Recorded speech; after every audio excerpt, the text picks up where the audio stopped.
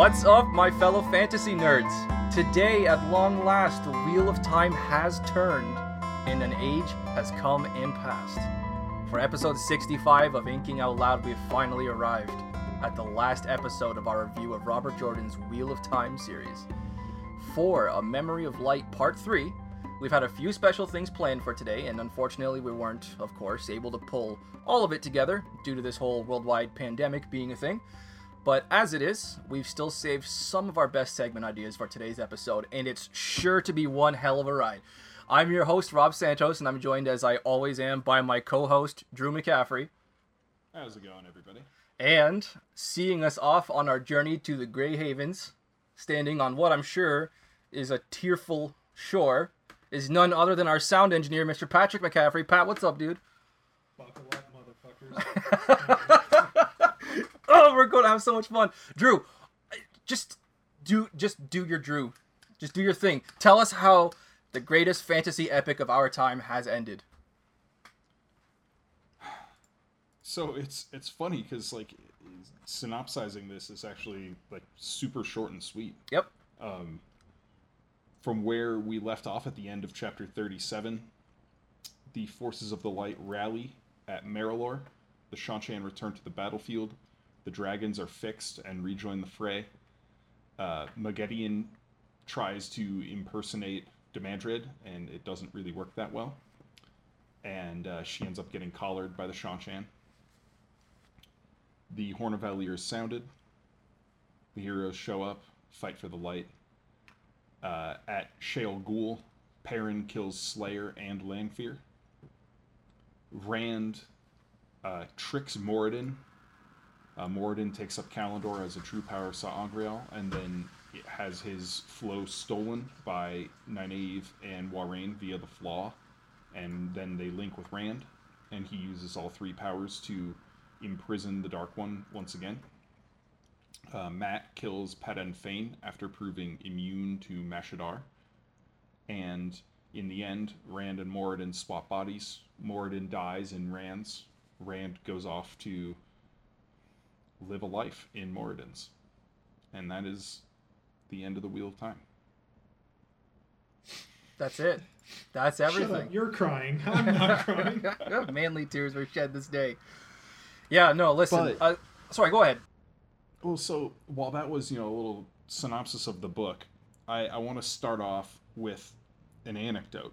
Oh. And we originally wanted to have all of the principal parties in this story present today, but because of the pandemic, we weren't able to organize it. However, we have two of them, Pat and myself, and we want to talk a little bit about the release of this book. And Pat and I, along with two of our friends, Nick and Colin, drove to Provo, Utah, back in January of 2013 to go to the midnight release party of this. Mm-hmm. And there's quite a story attached to it, which apparently I found out recently ended up in the BYU newspaper. Oh? What? Wait. Yeah. Wait, I made the newspaper? So apparently... Pat, you yeah. specifically report, made the newspaper. Items of interest from the campus police. And... I need to read this article. I need to read this article. Christ. Yeah. Maybe later this year, if I'm back out there for the Rhythm of War release, I'll go to BYU and get a copy of the newspaper while I'm at the library to also hopefully read Dragonsteel Prime. But, the gist of it was, midnight release, we get the books at midnight, and then there's a signing line. All the books were pre-signed, but if you wanted to get it personalized and ask Brandon questions, you could get in line, and we did that. Mm-hmm. And we waited in line for probably another hour and a half or 2 hours. Right. But we had the book. Yes. So we were reading in line, of course. Yeah, right. And, we all four of us finally got our books signed, and we went outside. This was at the BYU bookstore on the BYU campus.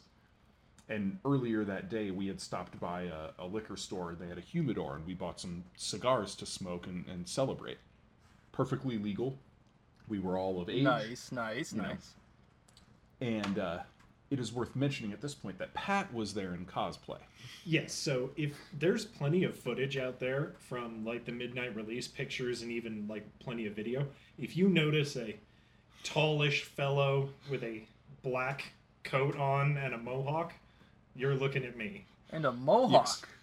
Yeah, So Pat was a high-blood Ashaman. exactly. Yeah, What no, the that was my hell? little fantasy. It's like, yeah, I'm one of Shan Shan Highblood who discovered he could channel and rolls up to the Black Tower in the Fourth Age. So anyway, we're outside. It's like whatever, January 8th, 2013, Provo, Utah. It was freezing cold. Oh. So we were smoking our cigars outside the bookstore and decided, you know what, it's a little too cold to be out here. We're going to head back to the car and we're going to chill in the car and read and finish our cigars before we go back to the hotel. As you do. And Pat had split off for a little bit. I don't remember why. You like went for a little walk around the building or something. And then we all, I think you went to go find a bathroom. Yeah, no, Yeah. that's logical. I have a bladder the size of a gumball, so Yeah. it's not. But feel you there. yeah, so we went back to the car, and it was Pat's car, Colorado license plates, and we're sitting in the car, smoking our cigars and reading. And the next thing we know, there are about 8 cop cars boxing us in. Uh-oh. Oh, I knew where this was going. I knew it. Okay. And of course, this is January 2013, and in Colorado, November 2012, marijuana was legalized. So these cops thought they were getting the score of their lives. It had That just they been. just caught a bunch of Colorado idiots smoking dope in their car Yeah. on BYU campus, which we were not. And they are just the kind of people who That's would refer exactly- to it as dope, Yeah. right? Yeah, that's exactly who And you want to the be co- caught. You know, Bunch the of- cops roll up and they're like, you know, what are you guys Utah doing here? idiots. Asking us questions like, what are you smoking? We're like, oh, just some cigars. And they're like, we're going to need to see those. And Yeah, he like didn't believe us. Like he's never seen What- weed before in his life. What if you had And- smoked them all already, you had none left? How would you prove it? Just on the smell? I mean, they wouldn't have had any proof to arrest us anyway, Well, if it was already gone. But no, we all had them. But the cop was like, you know, do you have anything in your car you're not supposed to? And we're like, no, sir. And he's like, maybe something that's okay where you're from, but it's not okay here. And we're like, we know what you're getting Yeah, it's at. like- Yeah. No, we don't have marijuana. This is Like, not my third birthday, actually. and he's like, so you would, if we asked to search your car, you'd be That fine with sucks. that? And we're like, yes, we don't have marijuana, dude. Yeah. We're smoking cigars. You can see our IDs. We're all of age. Like, and they're like, so what are you doing here? And we're like, oh, we're here for the book release. And he's like, you're telling me you drove from Colorado to go to a book release? And We're like, hell yeah, that yeah, is you exactly see these what we're crowds of telling you. people walking by, all carrying the same book that we're all reading right now. Right. Yes, we came for the Yeah. book release. Like, You think I dress like this all the time? oh, Damn. But so we're pretty sure that somebody must have seen Pat wandering when he was Yeah. going to the bathroom. We're like, oh, somebody skulking in a trench coat. oh, that's And then- right. He had the mohawk, too. Oh, Pat, that didn't do you any favors, man. Yeah, no, that is the wrong place in the world to go if you want understanding and acceptance of maybe an alternative lifestyle. Right. Oh, my Literally goodness. on the BYU campus. Right. Is there a Like, worse place to be somehow- caught with marijuana? Besides maybe the And White he had House? us Keep the windows No, the down. White House, in it's our legal car. in It DC. was What am I saying? Freezing. Yeah. It was terrible. And this was like 45 minutes of harassment Oh yeah. while we just want to read. And I was like, at a certain point, I was like, I've had enough of this, and I just like relit my cigar and went back to reading while they were dealing with the cops. Oh, still. that's a ballsy move there, my Yeah, no, friend. you, Colin, and Nick. See, were I couldn't like, do that. Yeah, this is on you, Pat. You're in the I, driver's as seat. a professed pot smoker who would not ever bring anything or smoke anything down there, I could not do that. I wouldn't have even be able to do what you did there, Drew, and keep smoking the cigar. I'd be a foreigner. I'd be in a lot of danger. I'd be like, not me. Drew lights up that cigar, I'm walking away from it. Damn. That's No, ballsy. yeah, That's there was funny, though. absolutely nothing that we did wrong, but it was just a series of hilarious coincidences. damn. And yeah, I just found out recently that was in the BYU. Oh, newspaper. how was I that had phrased two then? different people, two different friends who went to BYU corroborate and be like, oh, I remember that. Like, So what did the mean- paper say? Some shaved head, trench coat, pot smoking hippie, smoking hippie. I don't know. I really want to see what Damn. the article says. I'm really curious now Hippie, too. no one could ever. No, not hippie. No, look no, at but me and it apply was the word pot hippie smoking. to that. Yeah, it was the pot I'm smoking the that I guy. figured. I'm the guy who chainsaws the trees that the hippies are tied to. Yeah, it was like I'm guessing somebody was like call of suspicious person on campus. Officers briefly detained suspect due to suspicion of Right. drug use. No arrests were made or something like that. Yeah.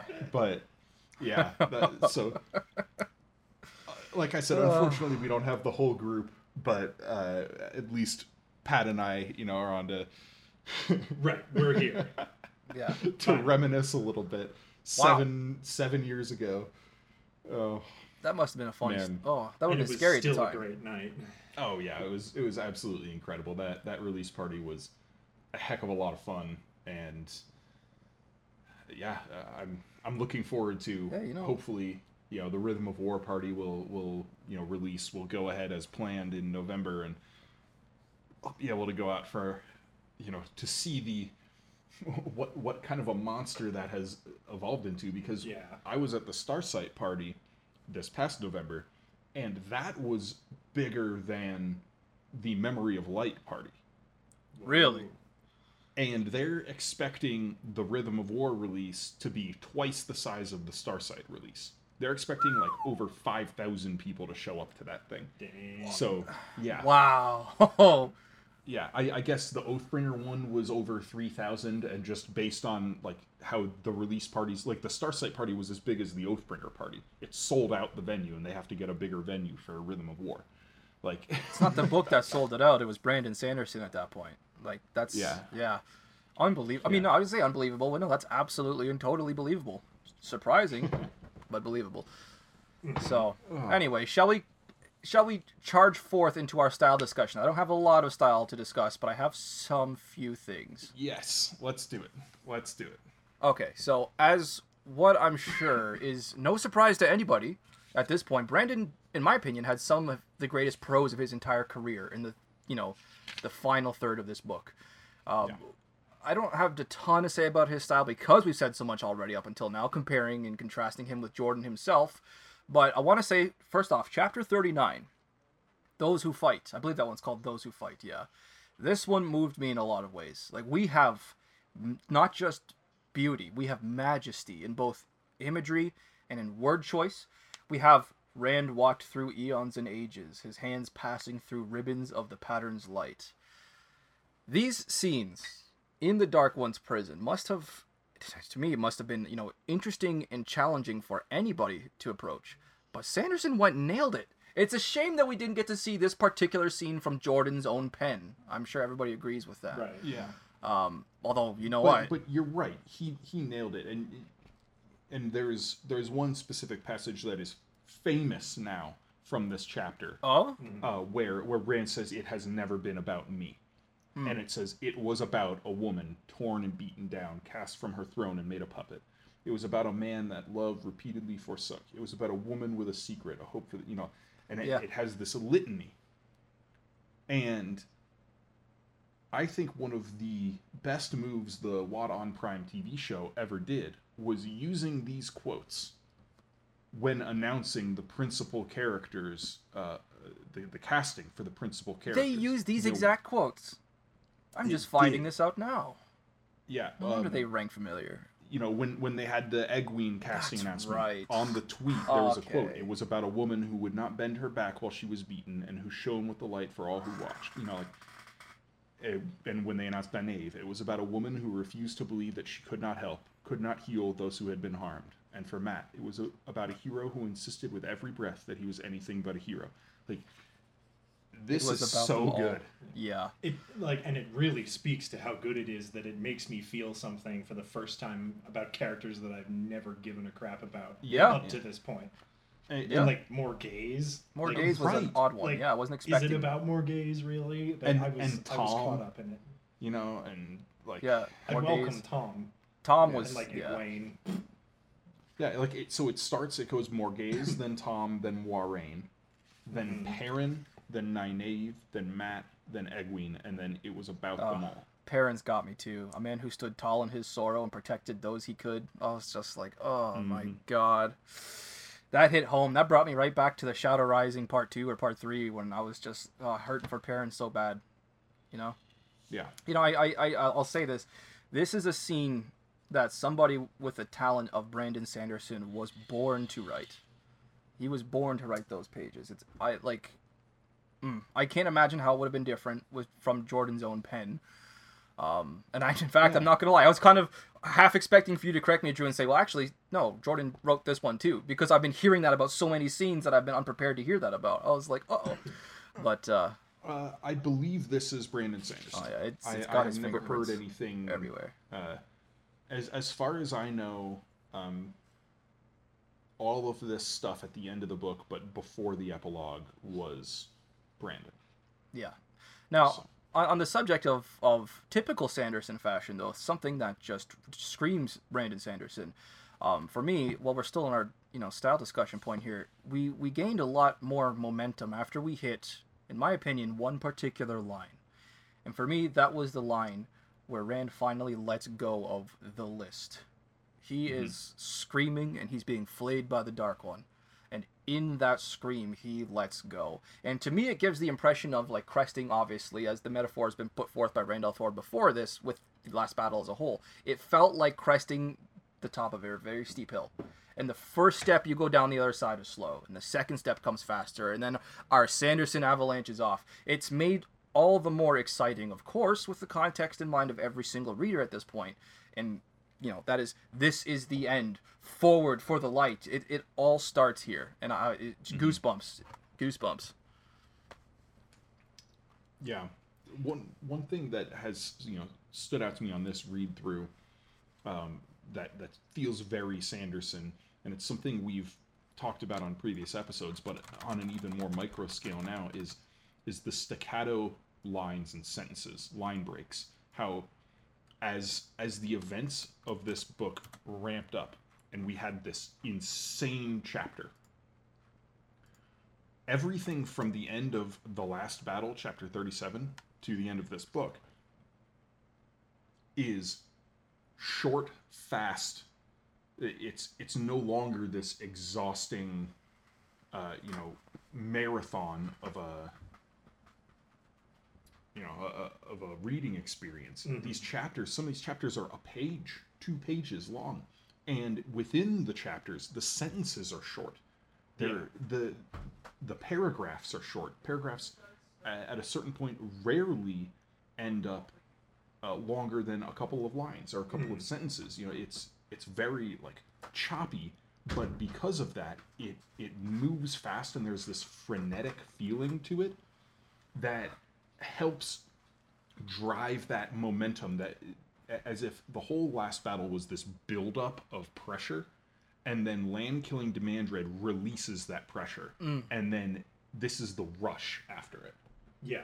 This is the flood that follows. Yes. From a chapter structure down to a sentence structure point, everything about the writing in what we read for today helps intimate that rush, that forceful release that we're getting after the last battle. Yeah.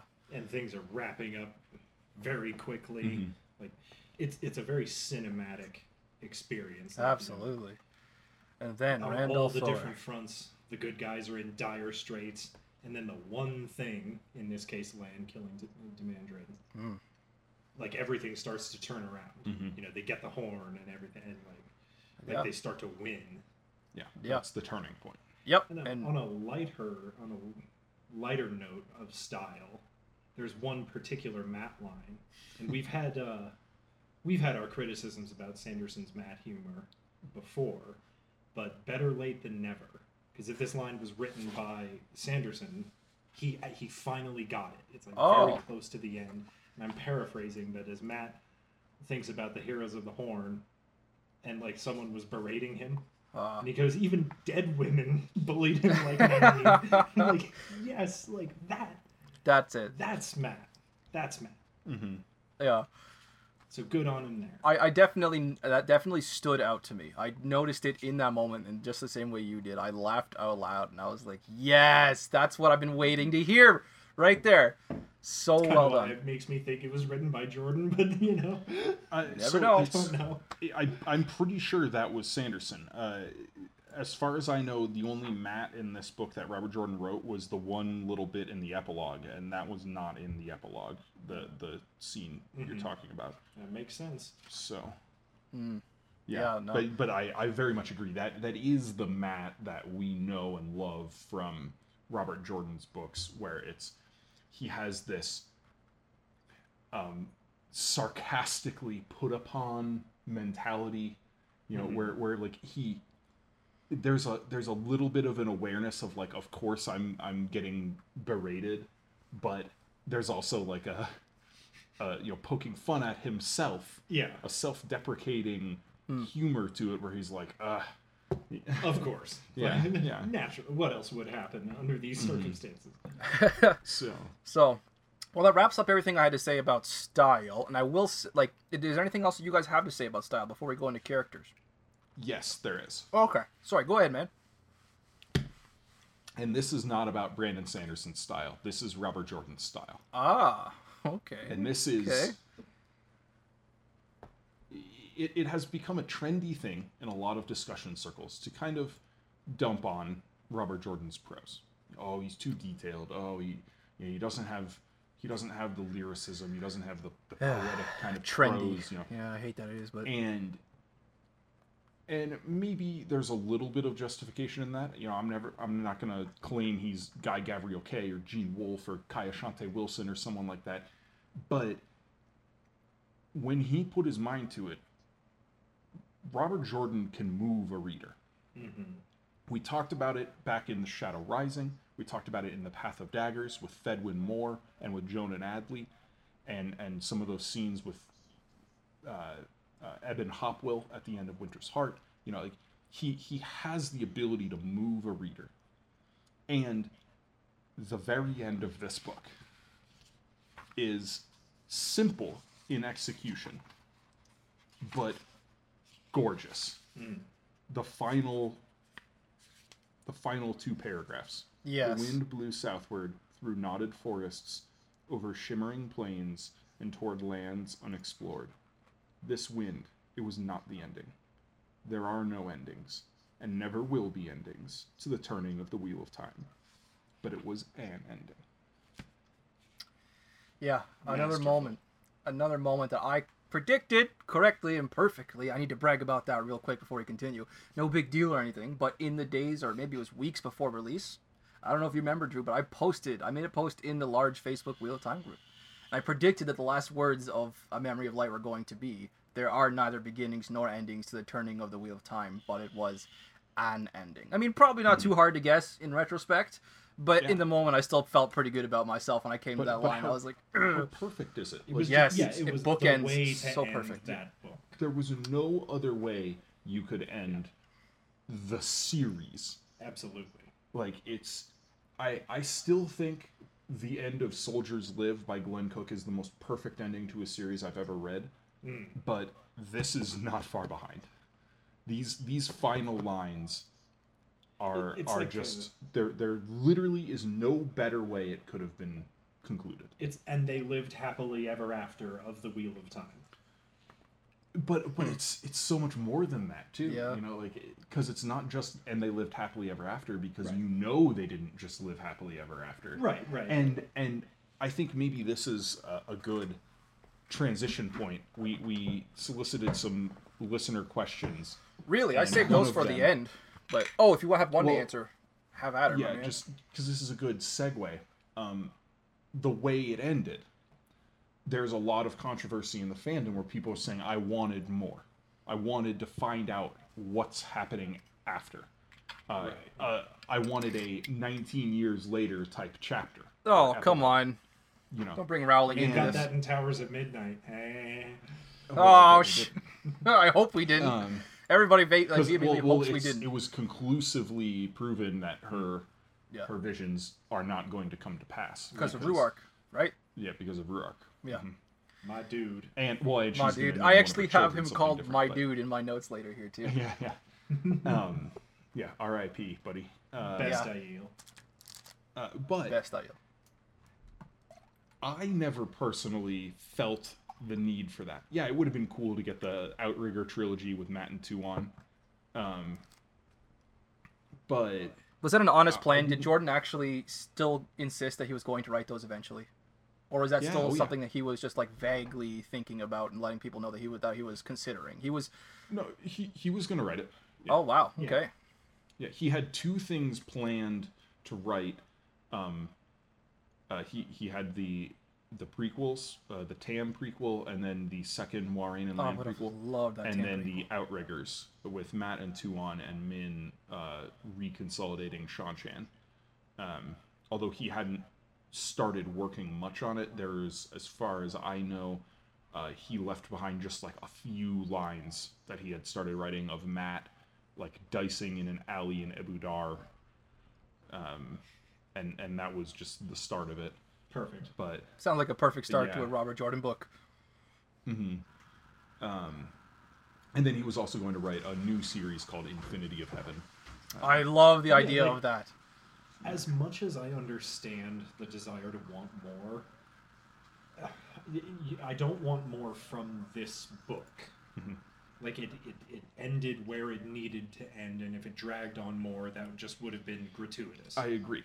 I think had this epilogue been like, whatever, chapter 50, Yeah.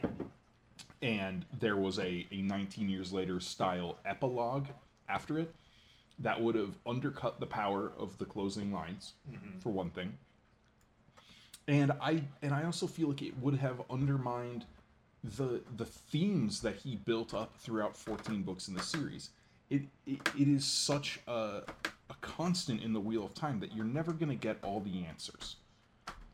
And wrapping it up in a bow would have felt disingenuous to the previous 4.2 million words, I think.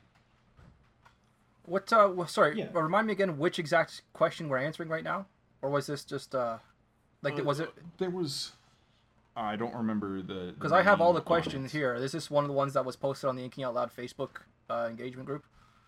Yeah. Yeah, okay, so that There was from- one question about... Yeah, that was from Kyle Pollock. And he said, thoughts on fan wishes for continuing stories, i.e. Matt and the Shan-Chan. What would you guys have liked to see? That's the question we're addressing, yeah? Yes. Oh, okay. Yeah. So like, yeah, it would have been fun to see the Matt and Shan-Chan stories, but Yeah, I don't certainly. think we need them. I'm not put out. I don't think we're robbed of a proper ending or anything because we didn't get it. See- I mean, No, I answered this... Sorry, go ahead. If it's a more general question about, like, if there were more books that took place after the fact, what would I most like to see? The Matt and Ebu Dar stuff would be cool. Avienda learning how to time travel would be really cool. Oh, god damn. As far as anything like a Black Tower, White Tower relations book would be cool. And that's the only thing on Randland. You see, I answered this That I'm question very interested in. differently because I didn't write anything about what I wanted or what I hoped Jordan actually did get around to. I just wrote a couple of things that I really wish had ended differently. I'm still going to complain that Matt ended up with Fortuona and not with Tuon. I didn't like her before the name change, but I didn't actively hate her. I wanted to see Matt ride off. See, this is what I want. I wanted to see Matt ride off with his hat and his horse into the sunset. A couple of pretty girls on his lap, laughing at him, playing with his staff, that kind of thing. Or maybe him riding off with Eludra. If you had asked me in like circa Winter's Heart, when that was the new one, I feel it would feel really weird by now. But during Winter's Heart, I really shipped those two. Something fierce. You know, I'm still So- indignant on the behalf of Eludra. I will say on the like theory part of that question, I feel very strongly that I know at least the thrust of what would have happened in the Outriggers with Matt and Tuon. Oh. Playing with his staff thrusts. Like, come on, guys. What are we talking? What are we doing? So it was going to be a trilogy of Outriggers. It was going to be 3 Okay. books. Okay. So obviously it's not going to be tied up nice and neatly, snip snap. But I feel very certain Min was going to end up being a major character and ending up playing a part in Tuon's court in Shanshan. Okay. I Fair feel enough. fairly certain that Moghedien would have been the principal antagonist of it, that she would have gotten out of her bondage quickly.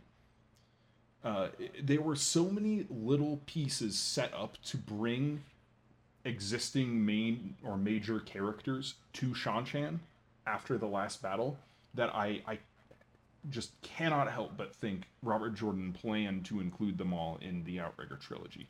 That's interesting. I keep forgetting that Min was still Rand involved. would have, Rand would have maybe showed up from time to time to visit Min, but that he would largely have not been a player. I think Matt retains his Taviran nature, but he's the only one of the 3 who does. So that you can't just be like, oh, yeah, let's bring Perrin and Rand over. And Hold on, Matt retains his Taviran nature? Yeah. Do we get that? Because he's In got text? more stuff to do. Yeah, he's got more stuff to do. Wow. I thought all 3 of them were no longer Taviran. No, so it's just learning never that now, too. explicitly said that Matt is not. Yeah. Rand is not, and Yeah. Perrin is not. Yeah. But Matt is left up in the air, and I think that's, again, on my point. purpose. It's one of these seeds that Robert Jordan planted Right. to set up his Outrigger trilogy. We couldn't really have Gosh. a series of Matt if he wasn't Taviran. Yeah. It'd be very difficult. Yeah, it wouldn't feel like the same Matt, and I mean, and it's not Robert Jordan's style to write the type of story where it's like he had this Taviran power and now he lost it and he has to make do without it. yeah, Like, I could see Brandon Sanderson doing something like that. Oh yeah, Sanderson would have a field for day sure. with that. That's some narrative ground upon which to sow some seeds. Right. Yeah. but I want to harken back to one aspect of this book and get your guys' opinion on it. Because I don't Okay. know if I'm, like, being too picky or whatever, but the whole concept of the last battle, upon reflection, doesn't sit well with me, given what the Dark One's actual motivation is, as it turns out. Like, so if he wants to break the wheel, essentially, and cause a bunch of nothingness, right? That's why Moradin is his most loyal follower, his only loyal follower.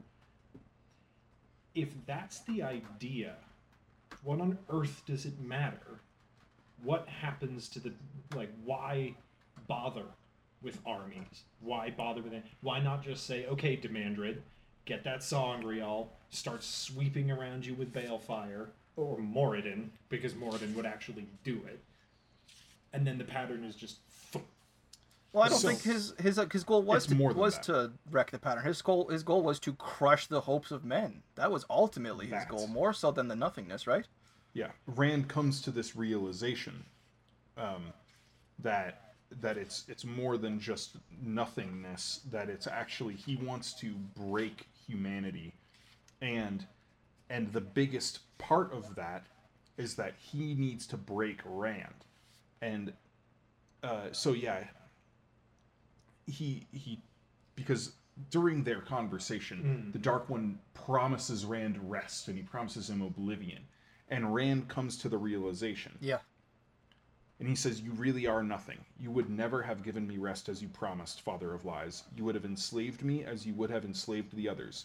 You cannot give oblivion. Rest is not yours, only torment." The Dark One wouldn't have Yeah, that was a lie. gone to nothingness as... And this is, I think, the great twist with Moradin's ideals, is that Moradin, Shamael, was in the end wrong. He would never have achieved oblivion. And so the only hope for peace is what he got, is that he can die and be reborn and hope and choose for a different life. And so because of that, because the Dark One needs to break Rand, in order to truly break out and enslave and torment the world, he needs Rand to see the failings of what Rand perceived as his responsibility. And it's that moment that Rob brought up in Rand's, like, shriek of torment, where he abdicates his responsibility for everybody else, and he says, like, is it me dodging my own responsibility, or is it me allowing others to carry their own responsibility? And it's at that point that the Dark One essentially lost. Because he can no longer... That's a much better interpretation, and it brings it more into line with something like The Lord of the Rings, which also makes sense, because Sauron's goal is also just to enslave the world. Yeah, I honestly, between all of the different realities that Rand and the Dark One were kind of throwing at each other, if the Dark One were to achieve his perfect goal, I believe that first reality would have been what the Dark One wanted. Which ultimately is just, what he would have done. Stylistically, it's strange to me, like the way it was revealed, the way it was played out. Surreal in like the scene itself, you mean? Yeah, and like. Or just mean the as way the the author's knowledge choice? was revealed, I suppose. Oh yeah, okay. Yeah, it was a bit of a. I don't know what the point was, but I mean, like, we probably all would have assumed from the get-go that that's what the Dark One's goal really was. And then this Oblivion concept gets introduced, only to be like, no, that's not it. It's like, okay, I like it. Why did we need to go through that? What did we... I guess that's Because up for it made you worried interpretation. for a second. It made you worried that you had totally misunderstood everything and that there was a big unknown player. No, it didn't make me... It made me Because worry that. in Eye of the World, we have these talks of breaking the wheel and slaying the great serpent, and there is at least an implication there that will just cause oblivion and end time. Right. Sure. And so, I think it's more of like, instead of like twist after twist, it's from the get-go supposed to be at least a question: is it this or that? And then we have the cracks themselves spreading, absorbing all the light. So you have all these different pieces of the board coming together, and it looks like they're going to spell something horrible that you hadn't even prepared for. That's one thing, is that over the course of the past 14 books, obviously none of us are actually thinking, okay, it's going to end horribly, the Dark One's going to win, and we will all serve him after all. But introducing that new threat, one that we hadn't had 14 books to brace ourselves for, I think it was very, very quaint. Like, the whole idea of the nothingness showing up at the last moment, and that's exactly what Moradin / Ishamael was hoping for, and seeing all these cracks spread all over the world and seeing people freak out, even the Forsaken start to be hesitant about it. I mean, I thought it was really effective, and I personally enjoyed it. I thought it was a really cool little bit of flavor there, apocalyptic flavor, if you will. Okay. Well, while we're on the topic of things that maybe we're going to criticize a little more. Okay. I kind of alluded to this on our last episode, but I held off from really diving in because it's all the real issues that I have with it happen in this portion, and it's a book-long theme. It starts with Talmanes in the prologue, where he reaches this breaking moment as a character where he becomes the Dread Bane, where he can defeat Myrddraal because he doesn't have to worry about taking wounds because he is already dead. And then he is saved at the last moment and healed by Nynaeve. And then during the battle, during the last battle, Galad faces off against Demandred and is defeated and left for dead, and then he's saved at the last moment and healed. And then Lan reaches this, again, cathartic, or not even cathartic, like an apotheosis moment almost, where he comes full circle to his teachings with Rand back in the Great Hunt about sheathing the sword, and he says, sometimes sacrificing yourself is what you need to do to win. And he does that. He lets himself be run through so he can kill Demandred. And then he's saved at the last moment and healed. And then Fail sacrifices herself so that Ulver can get the horn away. And then she's saved at the last moment and healed. And it's like, it happens over and over and over again. And if it happened once, maybe twice, I wouldn't have a problem with it. But because it happens again and again and again and again, it feels like a Deus Ex Machina at that point, where it's just like, oh, we didn't want these characters to die, so we're gonna, like, we're gonna There were the make you think they sacrificial- died, and then but the one that really pisses me off is Lan, because Yeah. the fact that he's saved completely undercuts the whole thematic power of him choosing to sheath the sword. Does it? Because he was Like- ready to die, and I thought he did. This is something I said in the last episode that Drew, you were very hesitant on letting me say fully because Yeah, that last word he sent his at the end of chapter 37, the last battle. He sent to his love to Nynaeve as he did. And he collapsed. But I thought for some reason I was so ready for him to die that I read yes, died. D-I-E-D. I was like, "Well," so when he was suddenly alive later, I was like, hang on a second, what the hell just happened? And then I went back and read it, and then, oh my god, he didn't say died, it said did. Oh my god. yeah. It's a dumb Yeah, moment so to have. that's definitely one of my biggest issues with See, this book. I'll Is cha- I'll- this- Yeah, it's a big problem. Hold on, I'll challenge and- that though. I'll challenge that though before you continue, because unless were you going to elaborate on that still, or were you going to change the subject? Yeah, I'm elaborating on that still. Okay, sorry, go on. I'm going to say I know that in large part this is a Brandon Sanderson decision, not a Robert Jordan decision, because the Talmanes stuff was written by Brandon, and the only stuff in the epilogue that Robert Jordan did not write were the Perrin, Loyal, and Cadwayne scenes, and the Perrin scenes are where he saves Fael. Yeah. This was Well, Brandon. And hell, now that you mentioned Cadwayne, it's kind of the opposite thing. He made us think Cadwayne was dead for a split second. Oh well, I mean, And then- I don't have an issue with that scene with Tom. yeah, it was I just. do remember Oh. when Tom just like casually kills Cadwayne. I was like, what? Wait, Yeah, I do remember hold being on. surprised there. Yeah. I went back and reread a couple paragraphs. Like, did I miss something here? What the Yeah, heck? I And then did read also on, that oh. same reread. Now, like, psychologically, I don't know what it says that I wish more people had really died. Yeah. But, like, I don't know, just be consistent with it. is Oh, what I wait want. until we get Like, I later don't in want the people- episode. Like, if Yeah. if everyone lived, or if everyone died, or whatever, the people we thought were dead were actually dead. Mm-hmm. The people we thought were alive are actually alive. That's fine. But why some authors insist on doing this, pulling the rug out from under us nonsense, is beyond me. Like, it does nothing for me. Does it do anything for you guys? No, Okay, can I it retort was now? Cool when Talmanes did. Okay, yeah, go ahead, Rob. I'm going to challenge that in that you have to consider the feasibility of letting characters die of their wounds when you have a magic system that is so capable of healing everybody and has been displayed healing everybody, and you have players walking around like Nynaeve, like Yukiri, like the male Ashamon, Damer Flynn. He was the really talented healer, right? I mean, how practically speaking, how would it have been to witness all these characters dying and for some reason not having an Aes Sedai around to offer some sort of healing? You'd have to pull a lot of strings to get those exact events to line up. It sounds like a lot of work. Except the events were already lined up. Galad and Lan, especially, they died like deep behind enemy lines. Yeah. They Yeah. were lying there on the ground bleeding Yeah. out for a while before there was any help that got there. And with Lan specifically, he's healed by Jahar Narishma, who is never established to be a good healer before this. It definitely felt heavy-handed, but I didn't find and anything wrong with it. Fael pissed me off even more because that was like super Yeah.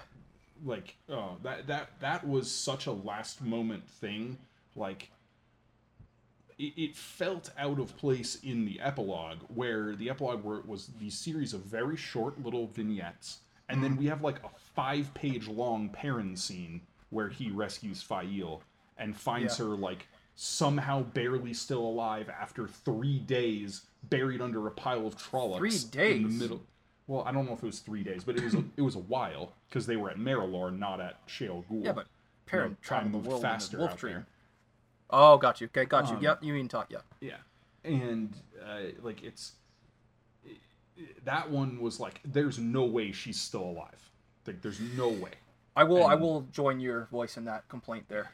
In that it was Yeah. done, it was pulled out from under us so late that in the penultimate Perrin chapter, I thought we had lost her, and I was like, wow, that's a really dark way to end Perrin's chapters, is to have him collapse crying over Fael. I was like, damn, okay, they really are making this so late. They are really making that impact. Okay, and then in the epilogue, it was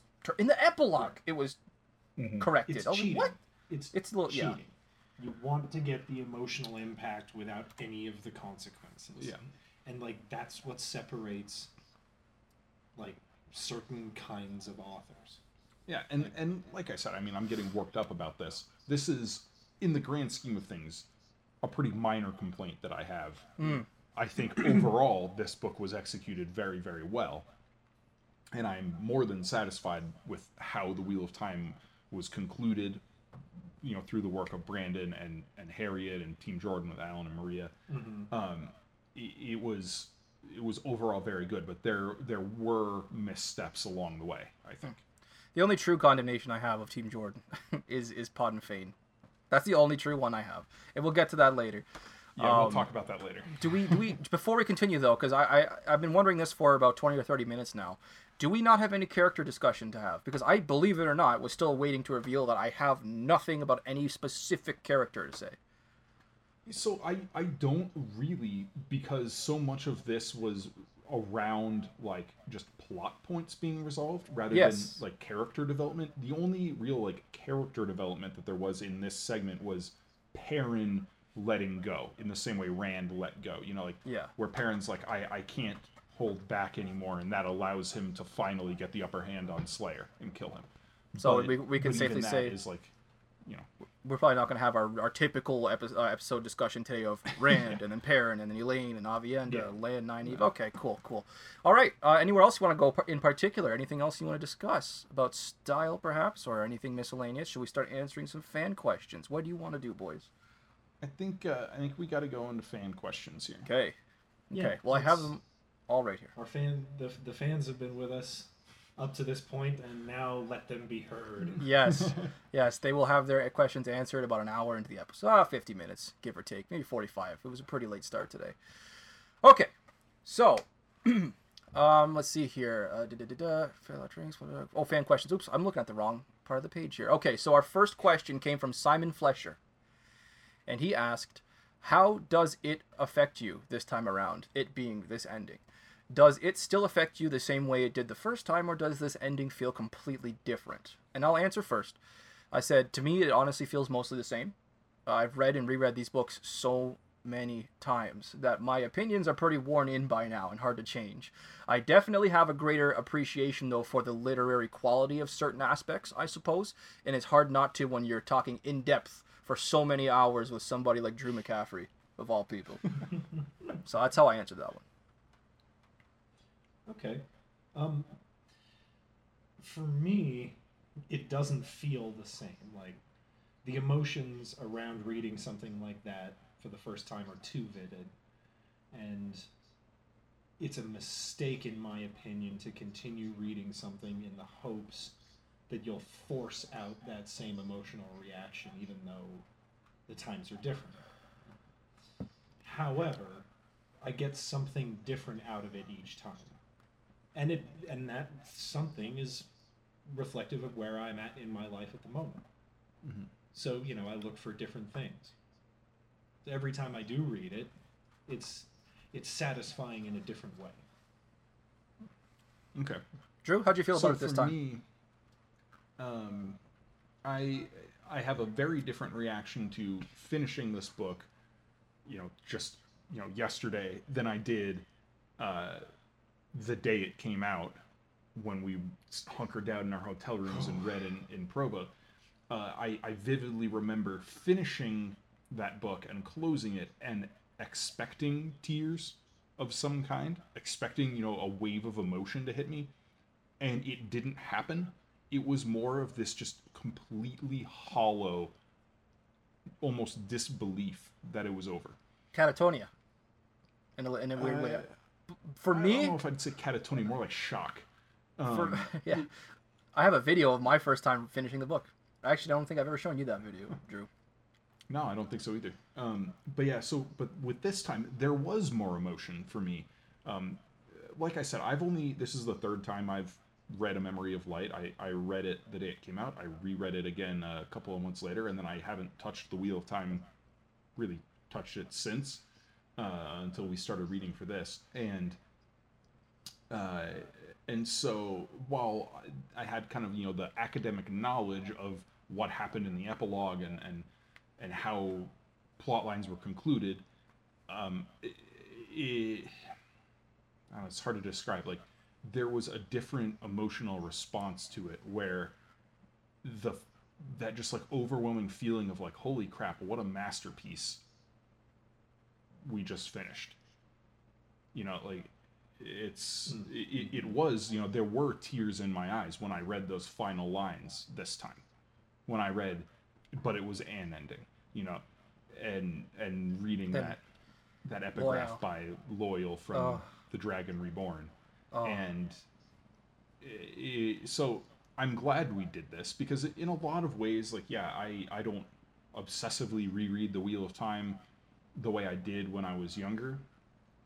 But it's good to remind myself of why I love this series so much, because it's not like I'm totally disconnected from The Wheel of Time. I'm still very active in the communities, and I'm still a moderator for the big Facebook group. I go to JordanCon, you know, like all the stuff where I'm still talking and thinking about The Wheel of Time, even though I hadn't read the books for 7 years.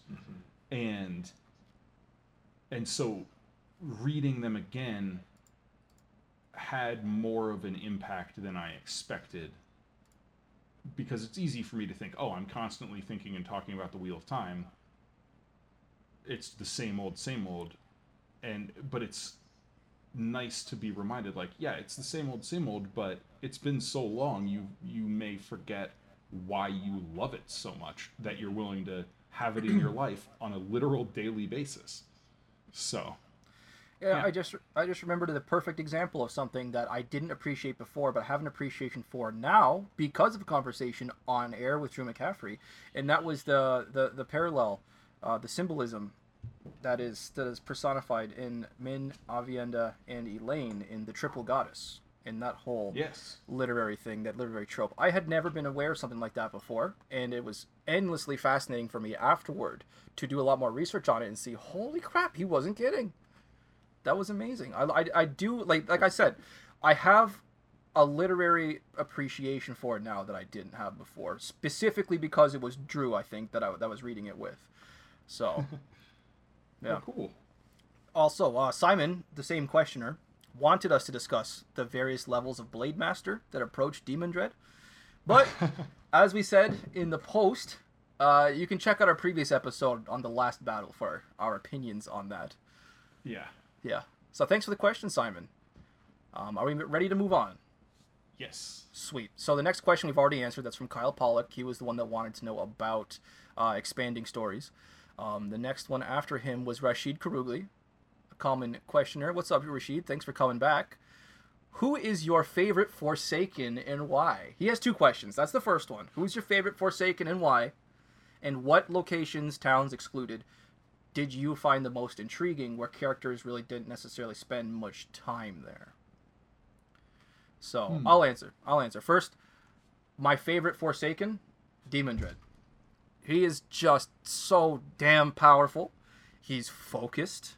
He's capable, very clearly capable. And apparently has an entire continent with prophecies about him. I didn't expect him to make the amount of trouble for the light that he did. And so I found him to be the most interesting, have the most dimension. And plus, it was really fun to hunt for him all these years. That hunt itself was fun. As far as places go, I mentioned on the podcast once, long ago, that I would definitely want to visit the Anceline Gardens. For those who might not remember, since they were a pretty obscure reference in one of our Forsaken socials way in the past, the Anceline Gardens were a high class. Was it Knife of Dreams? Just then, I thought it was like Shadow Rising. Oh my god! It was Knife of Dreams. It was the Aron Gar point of view at the beginning of Knife of Dreams. So the Anceline Gardens were a high class restaurant / gambling den in the Age of Legends with only the finest goods and wines and patrons. You know, I picture it just gardens and sculptures and fountains everywhere. Graendal and Balthamel apparently were both frequenting the Anceline Gardens quite often, and both of them are Forsaken who are known for their physical appetites. So it sounds like a great weekend there, you know? It's like Age of Legends Las Vegas, basically. Yeah, it sounds like a great weekend or 3. That's how I wrote down. What about you guys? Favorite Forsaken? And were there any places that you want more info on? Moradin has always been my favorite Forsaken. Philosophically speaking? No, not even that. Just Really? like he I thought it was always what- seemed like he was really mysterious. He was, as Moradin, he seemed more competent. Like as a Shawmale, he was kind of a bumbling idiot. Yes. but- Yeah, can't argue that. I don't know. He has a good sense of style. Yeah, you like the red and black. Yeah. You just inspired Like- me on something. like the sorry, go way ahead. he does things. He thinks more clearly Mm-hmm. and strategically, but isn't shy of using force when necessary. And as far as places, I want to know more about the island of Madmen. Oh yes, I didn't consider that. That's totally what the last couple sentences are referring to, like unexplored lands. Like, oh yeah, You know, Going to let's Australia. Let's get that in there. Yes. Oh, right away we Freaking arrived. where in the Australia. Trollocs are made up of all the hideous insects. Like you've got a snake, spider, crocodile Trolloc. Oh. Right? Like, isn't Spider that Trolloc would terrifying? be horrifying. It's the That would body be. of- Oh my god! You just Imagine gave the me body nightmares. of a spider with the torso of a crocodile and arms that are snakes. And they have hands on the ends of them. No, like actual snake mouths. Not hands, snake mouths. Oh, Who needs thumbs when you have Yeah. fangs? Right. the spider part's still the Fuck with creepiest your part. of opposable me. thumbs. I'm not even Got particularly opposable arachnophobic. jaws, dude. I don't mind spiders. I really don't care about spiders. They don't bother me too much. You're But telling me a that if you Trolloc didn't spider, see- if I you would saw be. that thing, Yeah. Oh my god, I would be so fast in the opposite direction. Ugh. Oh man. yeah, Anyway, terrifying. Nightmare fuel. You're welcome, listeners. But yeah, I think for me, my favorite Forsaken is likely also Moradin, for many of the same reasons Pat said. I liked his unique perspective and reasoning. That he had a fascinating motivation, and it made sense to me that we would have somebody like this who, for, to be blunt, is so far up his own ass about philosophy that he just decides the world needs to end. Yeah. Like, because I mean, I've met some people over the years, especially in college, who nihilists. got Perhaps. pretty far up their own asses about philosophy and came to conclusions that were very dangerous. Of course, they would never act on them because they were not Sane. like, yeah. They would say that they're but- good people, but they're really obedient cowards. Like so it made sense to me that if you have an all-powerful insane person who was this type of completely overboard academic, that you could end up with Ishamael. You could end up with Moradin. Like Pat said, though, it is very specifically Moradin, not Ishamael, because the Ishamael we see is in like late stage true power addiction, where like he's completely insane and Yeah. his body's literally being burned from the inside out, and he's like about to die. Yeah. Yeah, you so- guys just and bringing up Moradin versus Ishamael and their relative levels of sanity, you guys just inspired me on another answer that I'm going to have about a different question that we're going to answer very soon, actually. Yeah, but you guys just as gave for me the some inspiration. lands, like the locations, I always wished we had seen something happen in the Drowned Lands, the kind of the northwestern border of Mayene.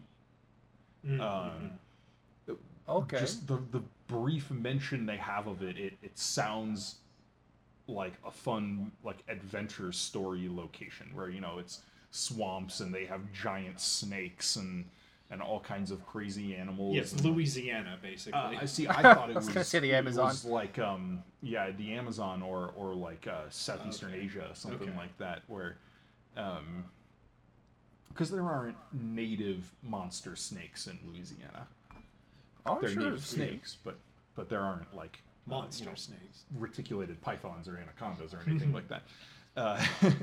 But it reminded me like of the Anaconda movies, like that kind of a location where it would have been fun to have I'm some thinking of sort Ice of an Cube now. adventure like on a boat where they were going to Mayene for some reason to help Barrelane out and Barreline and Galat's And then- honeymoon. and- yeah, it's and then Jennifer Horribly wrong. Lopez and Ice Cube show up. John Voight. Yeah. John Voight was in that movie. I forgot about that. Yeah, he was the bad guy. That's right. Oh. Of all the things we were going to talk about today, I did not expect Anaconda to be one of them. Anaconda. Wow. But yeah, so what other listener questions do we have? All right. Let me see here. We have one from Mark Geller. Actually, Mark has two. We actually have two Marks asking questions as well, so there's going to be another Mark after that. Mark Geller asks, and I know you're going to have fun with this one, Drew, what is your favorite book in the series after all? And he very, very carefully phrased it, you only get one. So we have to make a decision. Each of us three has to make a concrete decision on our favorite. I'm going to go with our favorite, not what we think is the best written, but your personal favorite Wheel of Time book. You get one. Do you guys need a minute to think? Should I answer first? You can go first. Yeah, okay. I figured I'd go first. Yeah. So for me, it was I will say what I was choosing. It was a tough choice between Lord of Chaos and Towers of Midnight. I was originally considering Lord of Chaos because of its length, its complexity, its pacing for Jordan standard. Probably the most emblematic Wheel of Time book in my opinion. But my heart lies with Sanderson and Towers of Midnight. My final answer is definitively Book 13. Just for the sheer amount of oh my god moments in there. And plus, Matt rescuing my bae, Moiraine. Big thing for me. So, Towers of Midnight's my answer. That's my favorite Wheel of Time book, number 13. Fair enough. Crossroads of Twilight, final answer. What? You almost had me there. Trollolo. You said that with such a straight face, Pat. You actually had me thinking you were serious for about 1.8 seconds there.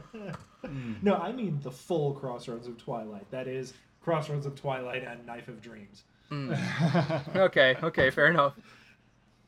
So Knife of Dreams, in other words. Yeah. Like if that wasn't I'll give you that. I'll give you that. Okay, Pat says Knife of Dreams. So yeah, I believe I addressed this earlier in our episodes.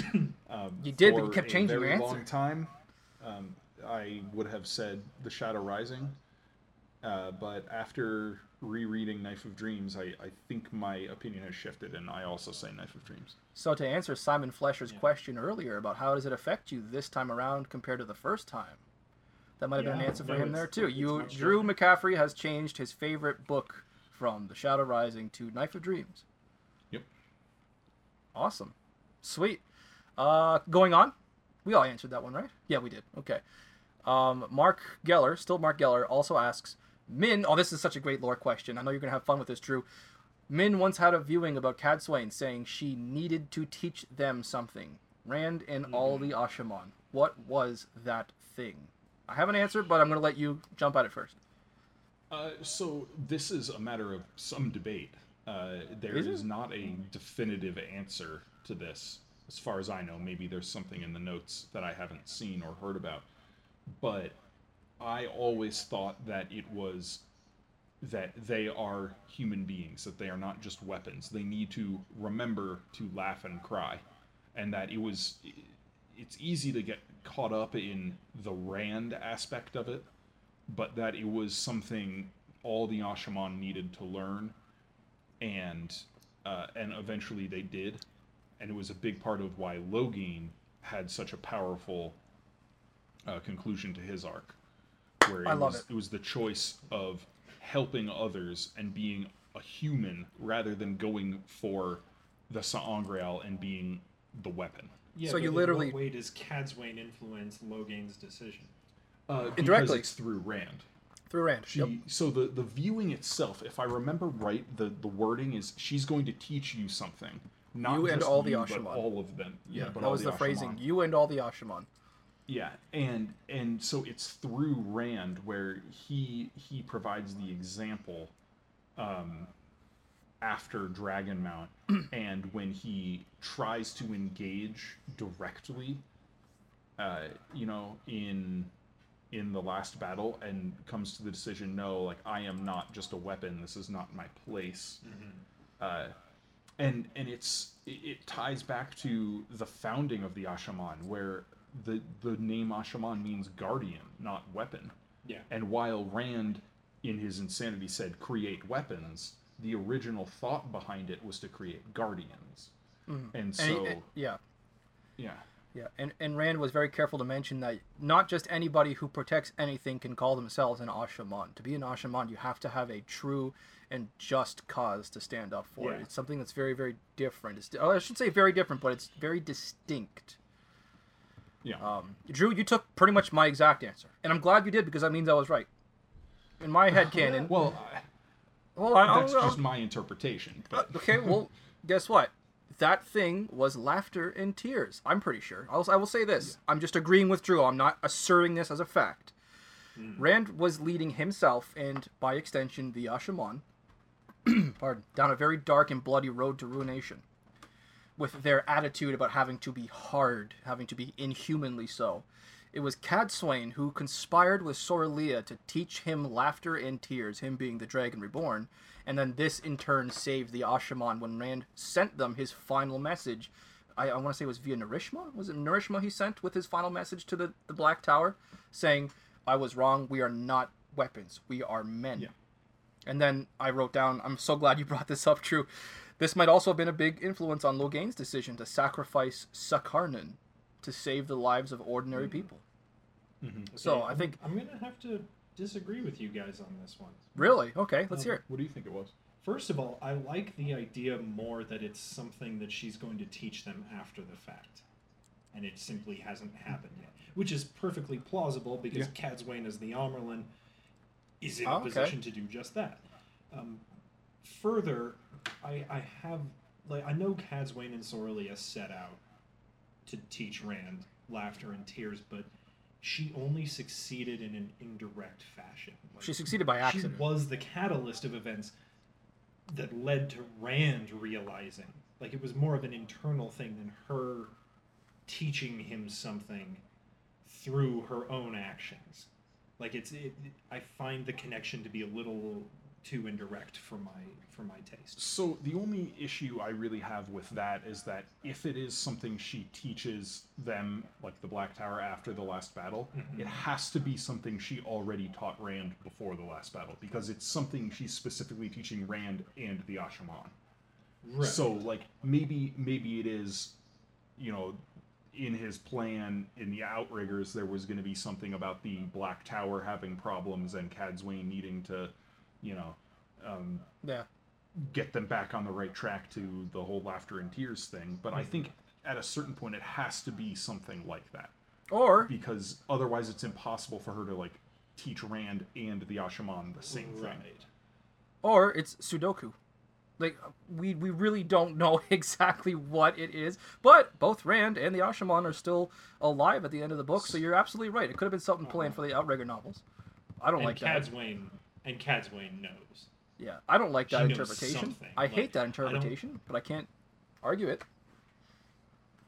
Like, that's an interesting question. Like, at the end of it all, at the funeral or whatever, Cadsuane clearly is like, I'm not buying this. This is nonsense. How did you she feel? doesn't know, but she knows. Before we continue with our questioners... Oh, sorry, Drew, were you going to jump on that? So I just want to say, like, point out with the Cadsuane epilogue scene, I loved it.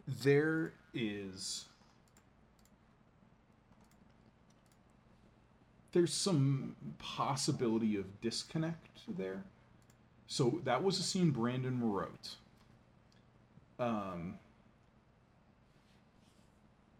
Therese and a few people on Brandon's blog back in 2013 actually asked about that scene.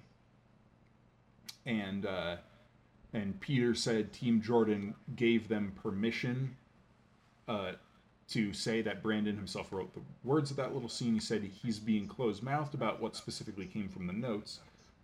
But in general, Robert Jordan left quite a few notes on where people ended up at the end of the book. And so this person asked, am I right to assume that her implied fate wouldn't have been put in if the notes say something different, assuming there were notes on it? And Peter just said the notes about fates at the end were not contradicted. So there's some wiggle room there that maybe it wasn't Robert Jordan's plan for Cadsuane to end up as Amerlin. Personally, I think it probably was. Yeah.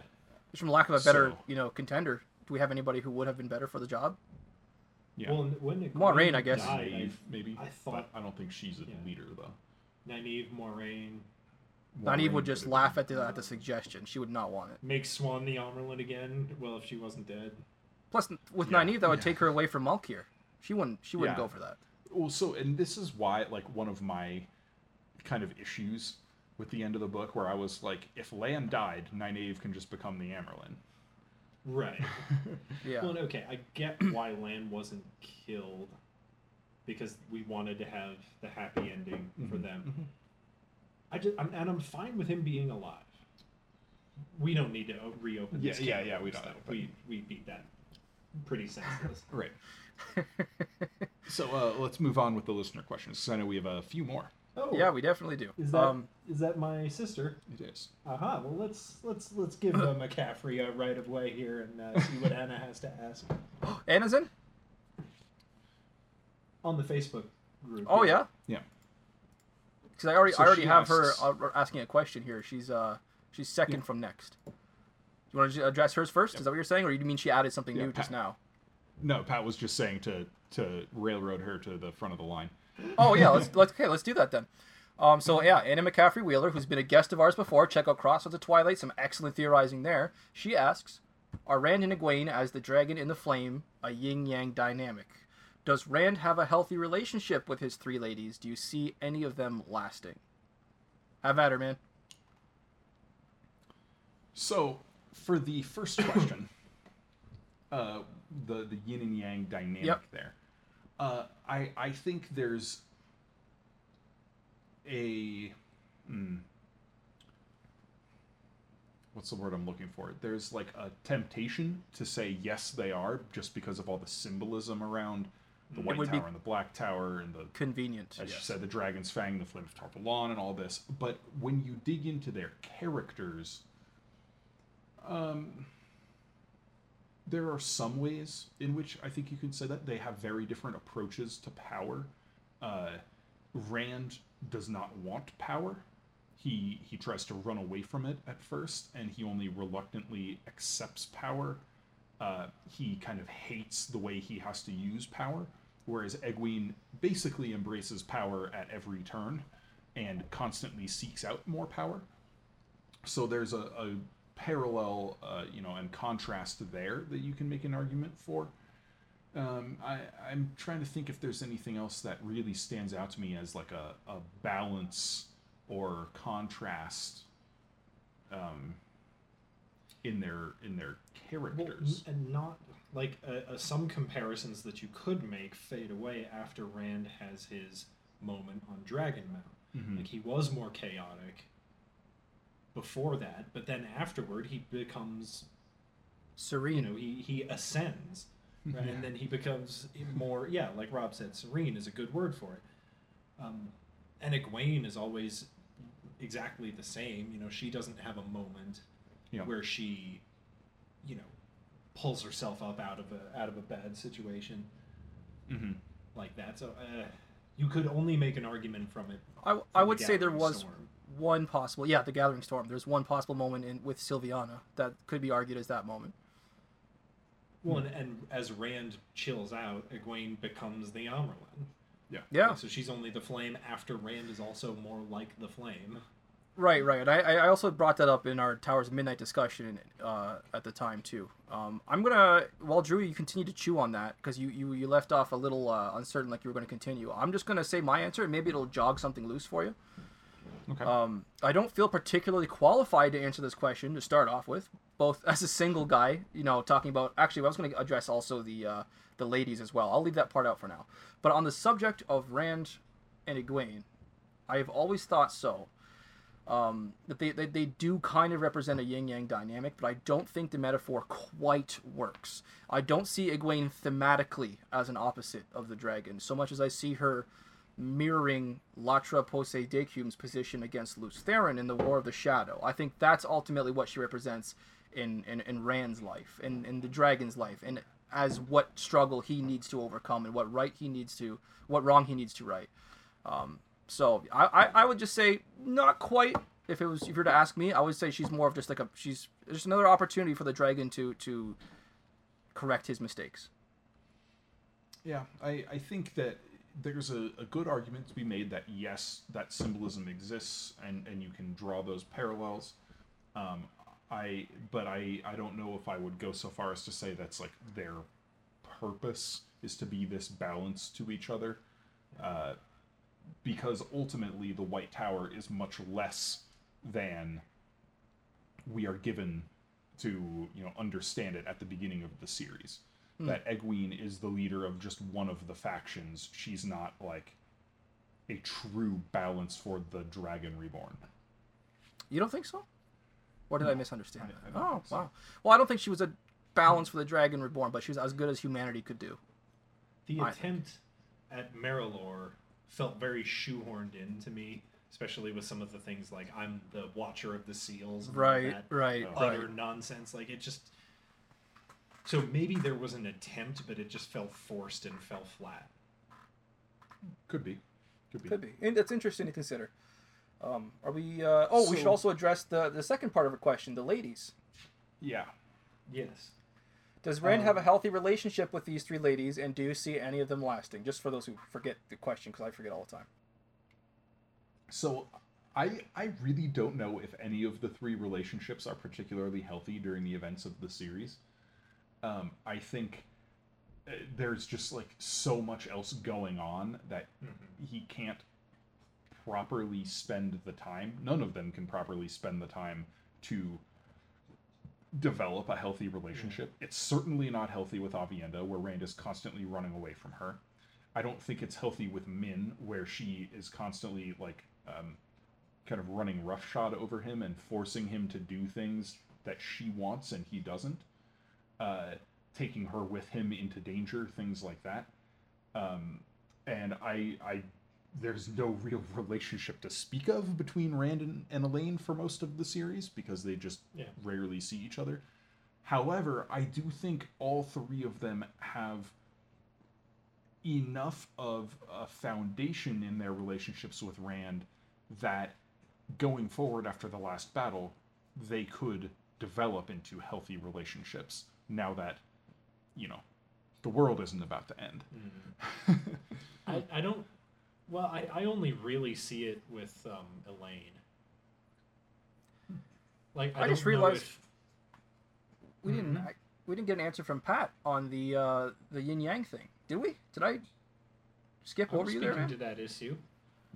Yeah. Okay. Yeah, we did. Okay. Sorry. Been hitting the pipe a little too hard there. Yeah, a little bit. Well, actually, I haven't yet, but I'm considering it. Maybe I'm going to put it off a little longer now. Wow. Okay. Sorry, I didn't mean to interrupt. Go ahead. Yeah. So, his relationship with Aviendha, there's a lot of attraction there, to be sure. I don't know that they have anything that could provide a solid basis for a relationship, unless you consider they could raise children together and do that well. And so, yeah, there's some potential there. I don't think it exists right now. Min, her purpose is over. Like, she was kind of a counter to his darker moments. And then now that that's not necessary anymore, like, they would have no idea where to pick up the fragments of their relationship, because it's so different now. Yeah, that's part of why I always envisioned Min going to Shan-Chan in the Outriggers, and that Rand would maybe visit her from time to time, but she wouldn't be like a principal partner for him the way she was for most of the series. Because, for better or for worse, until A Memory of Light, Min didn't serve any purpose as a character except in direct relation to Rand. Like, everything she was to serve the betterment of Rand. She didn't have any agency of her own.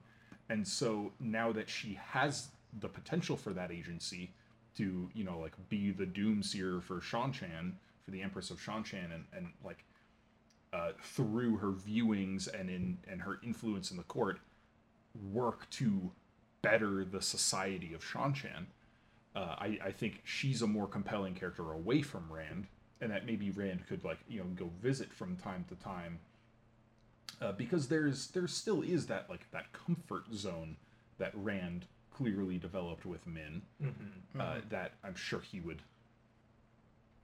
like to keep intact. Sure. She's the most homey of Yeah. the three of them. She's the most domestic, and while Rand, yeah, he wants to go out and explore the world and do all of this, part of that attractiveness to it for him is that he can explore the world while not having to deal with palaces and lords and ladies and politics and all of that. He can deal with people in a more genuine person-to-person manner, which is how his relationship was always set up with Min. Yeah. Yeah. As for this part of the question, I had two different answers. I answered who I would pick, and I answered who I think Rand would work the best with. If I was Rand, I would personally choose Elaine.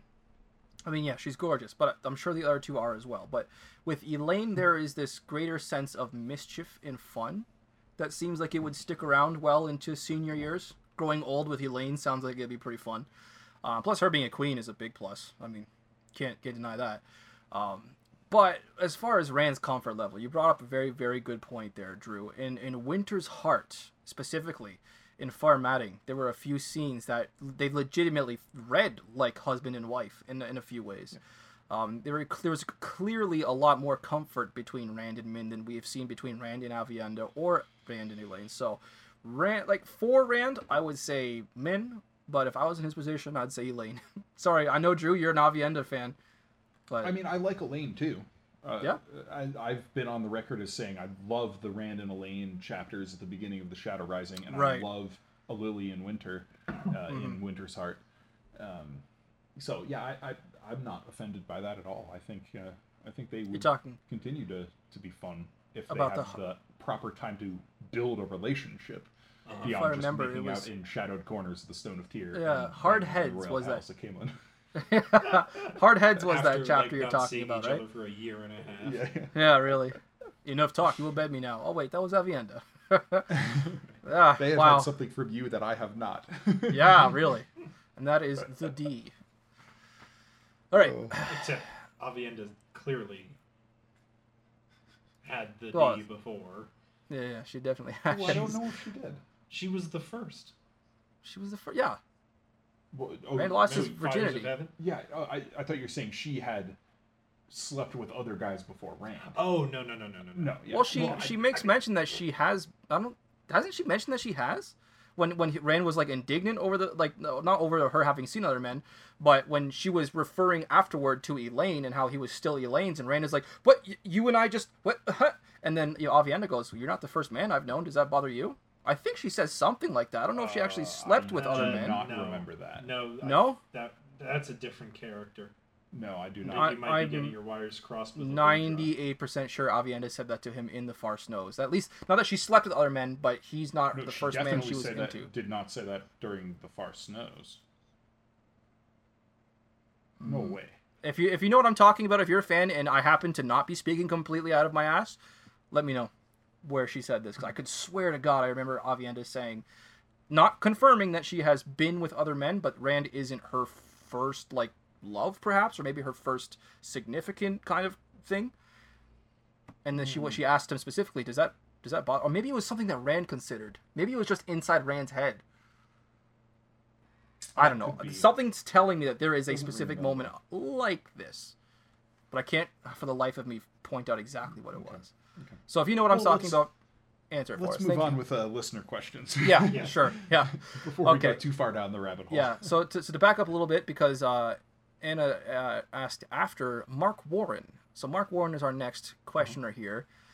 He asks, what seems to have changed conceptually over the series? For example, Moiraine's power in Book 1, or the identity of, Demon Dread, etc., etc. What did he substantially alter or refine as this series went on? The Aes Sedai, for sure.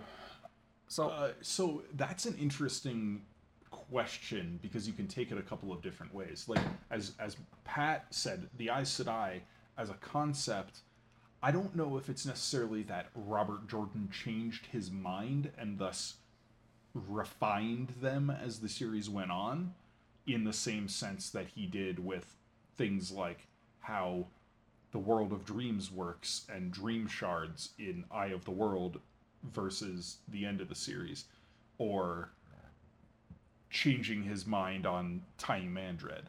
I think he always planned to slowly strip away the veil of mysterious, all-powerful Tar Valon.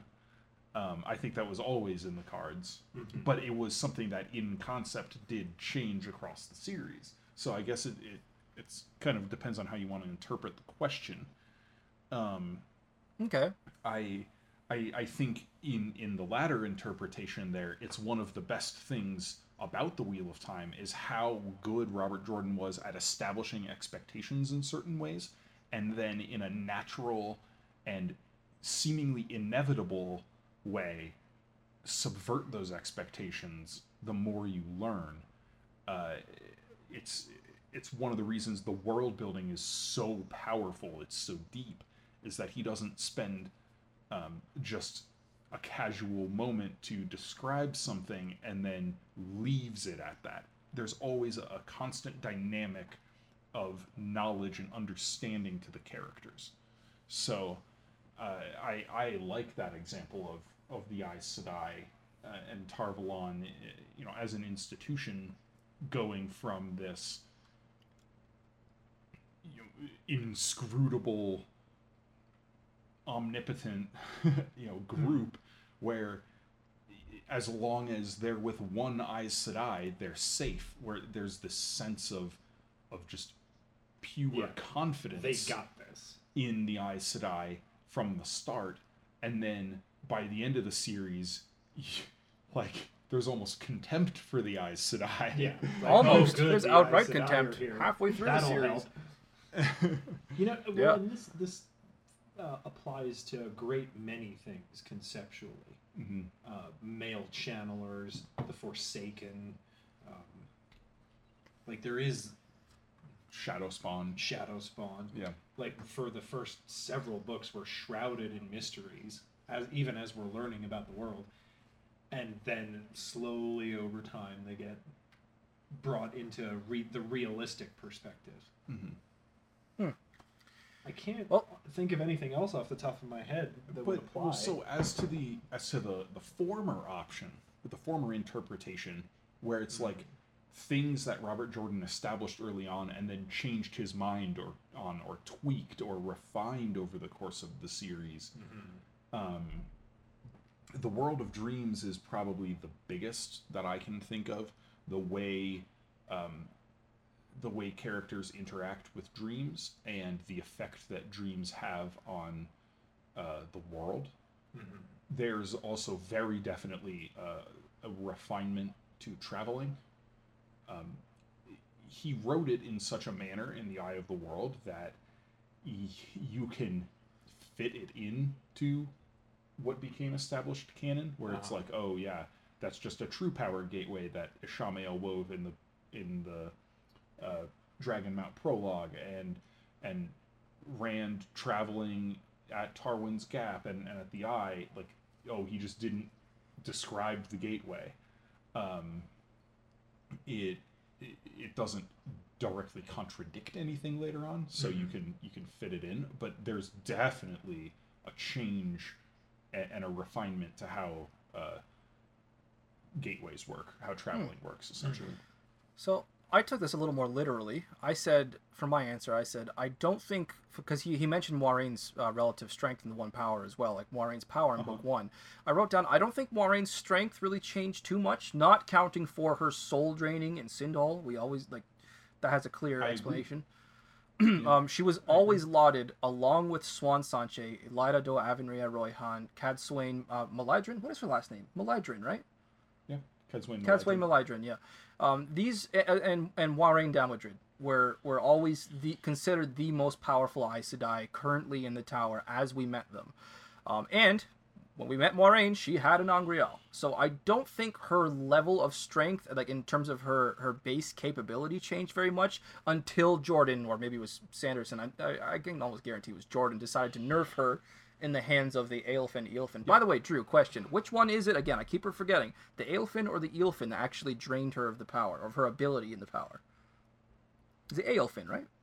Oh, I think it was both.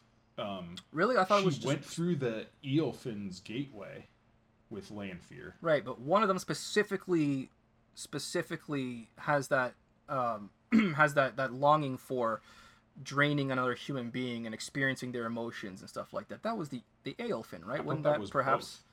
Both. Oh, it could be both. Like again, once again, Rob could be speaking out of his ass. I hate that Jordan changed the identity of Taim.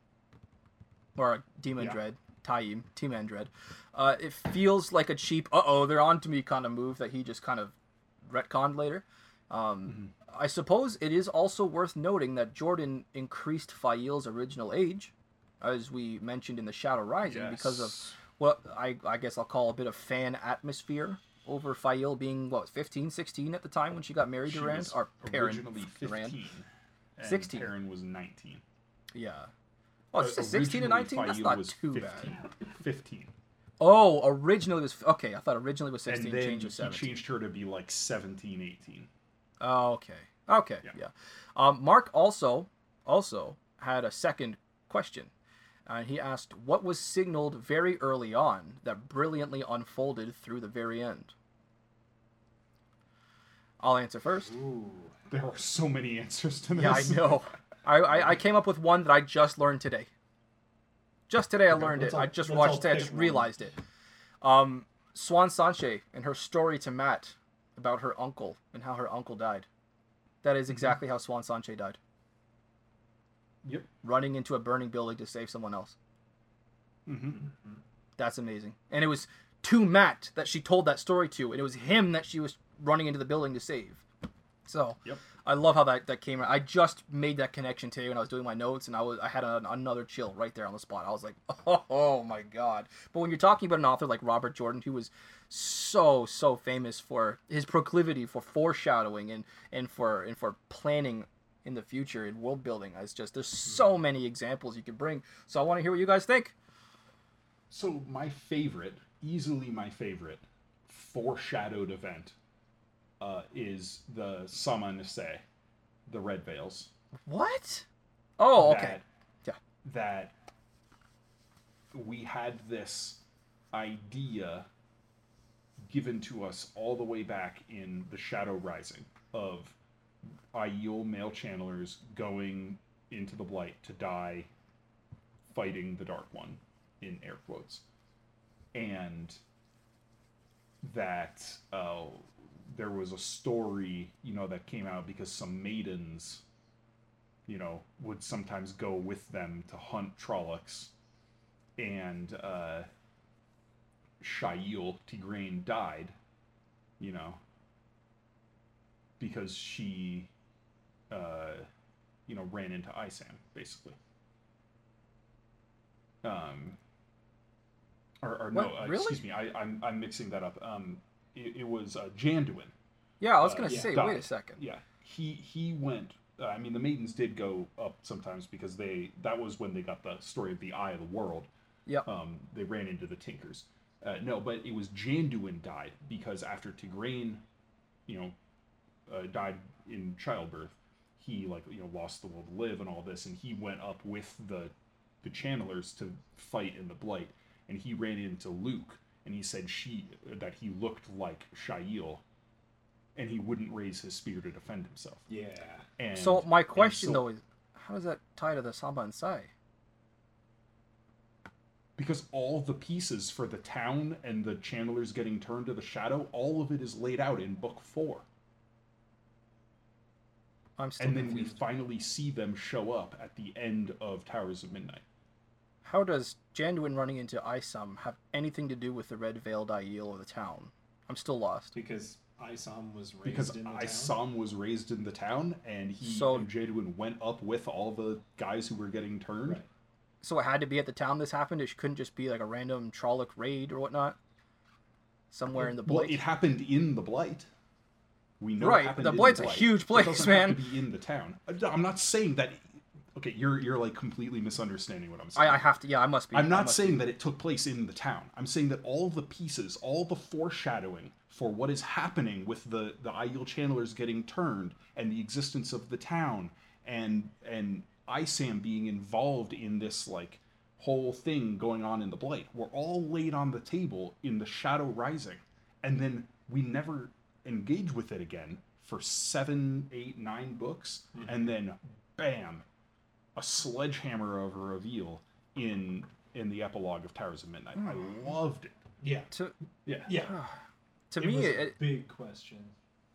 it always felt like something that maybe, like, I know that Jordan had to come up with some world building reason for the Aiel to banish their male, channelers, and that, heading into the Blight to spit in the Dark One's eye was a really badass and very Aiel way to go.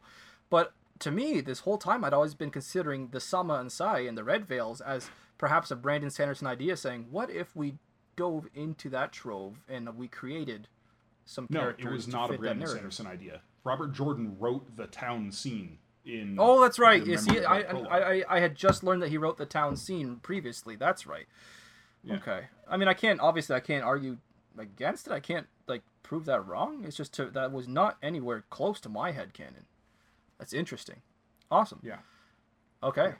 Do we all get a chance to answer that? What was signaled very early on that was brilliantly unfolded through the very end? All of Min's viewings in Barrelon, Right. Yeah. give me chills every time. And we spent hours and hours talking about all the viewings and hypothesizing about what they could mean. So I'm gonna go with those for my favorite bits that unfolded later. Mm-hmm. Awesome. As Okay. much as Min sucks, her viewings were really fun to talk about. Yeah. Okay. Are we going on with more questions? Sure. Okay. All right. So this next one comes from Mary Saucier Rayotin, the wife of C. Rayotin, or Cy Rayotin. I apologize once again if I'm getting your name wrong. But Mary Saucier Rayotin asks, this question is about the madness. And this, by the way, after reading this question, is something I really wish we had a chance to discover with Anna during the Cross of the Twilight episode. But Mary asks, Nynaeve sees the madness in Rand's mind. Does it stay with him when he takes over Moradin's body? Is the taint connected to the physical body or the soul? And, furthermore, would a man tainted that same way also be tainted in the world of dreams? Oh man, that is. Ooh, that's a complex question. My immediate, instinct is to say that I don't think it carries over with Rand into Moradin's body. I do think it's attached to the soul, or it's attached to the body, especially because it has physical effects on male channelers. I talk about how in advanced stages of the taint that their bodies begin to rot and things like that. But if it is attached to the soul, I'm not sure it really matters if it traveled with Rand to Moradin's body or not, because it didn't matter after Rand's apotheosis anyway. That in all effect, the madness was gone at that point. All it did from that point forward was continue to allow him access to his soul's memories, to Lews Therin's memories. I don't know. Well, maybe as I talk through that a little more, maybe I say it does need to carry over. I guess we don't really know. We don't have enough time with Rand at the end of it in Moradin's body to know whether or not he retains Lews Therin's memories. So it could be either way, but my gut is that he's not in any danger of the madness, so to speak, that only if there are any effects of it that linger in crossover, it's just allowing him to access those soul memories, and there are no ill effects. Okay. But that's me, like, completely, off the cuff. Yeah. I haven't ever looked into this. This is a really really fun kind of avenue of theorizing that I hadn't considered before. Yeah. I'll say, my thoughts at least, are that the taint is not connected to the soul, but it is connected to the body. And I wrote, we know that the connection to the Dark One is what buffers someone against the taint. But it's still a physical weave on a physical brain, as we saw, as Mary mentioned.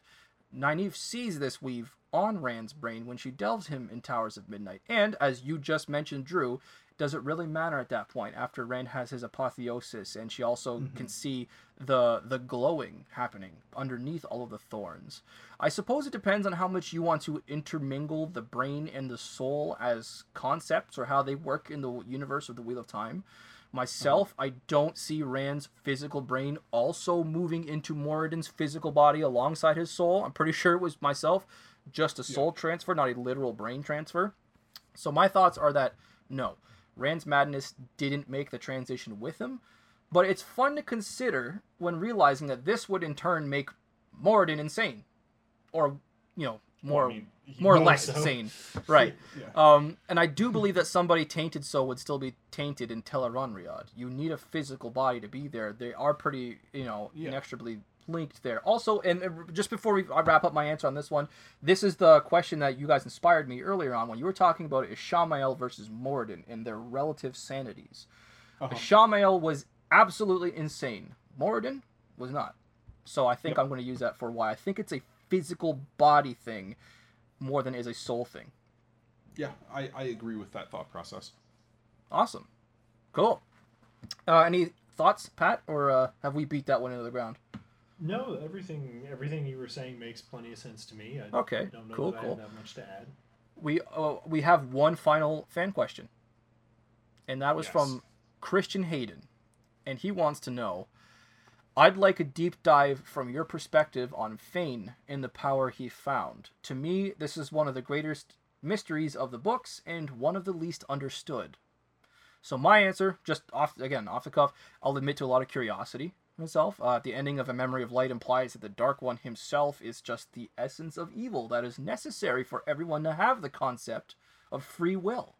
But, if that's the case, what is the evil of Shadar Logoth / Aridhal / Mordeth / Shysam? What is that, evil squared? I'm also kind of confused. So, let's hear it. What do you guys think? Well, it's time to get into deep, penetrating lore with Drew. Ooh.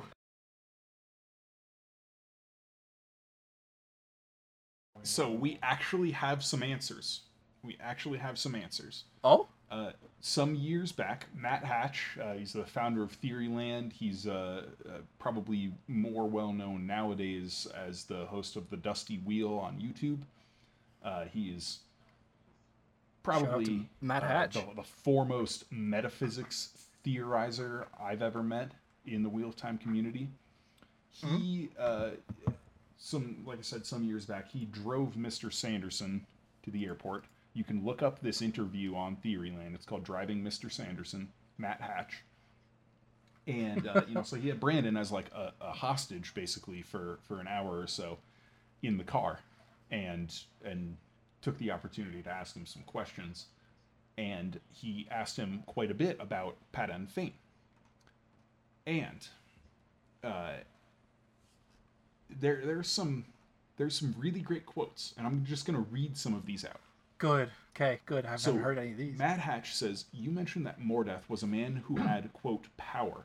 You were reported as saying that his power was that which he got by seeking out all of the evil things that weren't related to the Shadow. And Brandon said he was seeking things that were related to the Shadow. I think that might be a misquote.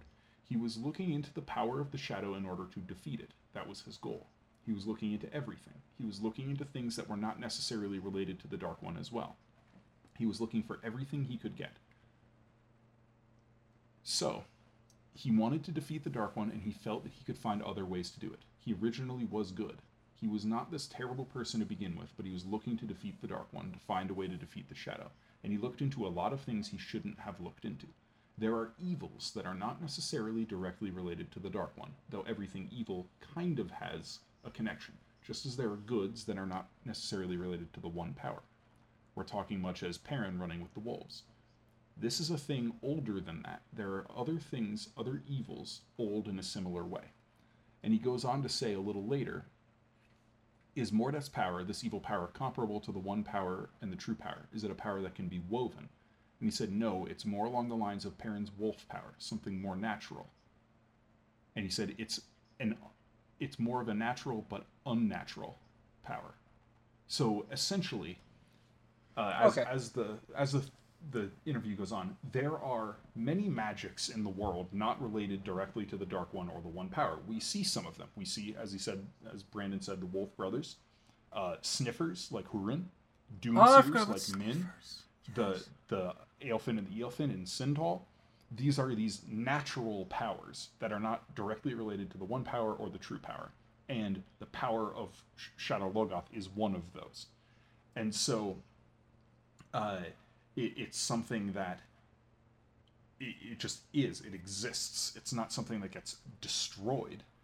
As we saw, like, you know, it ate at the Taint, and it was like a mutual destruction with the Taint, but it wasn't gone from the world. It still remained in Mordeth.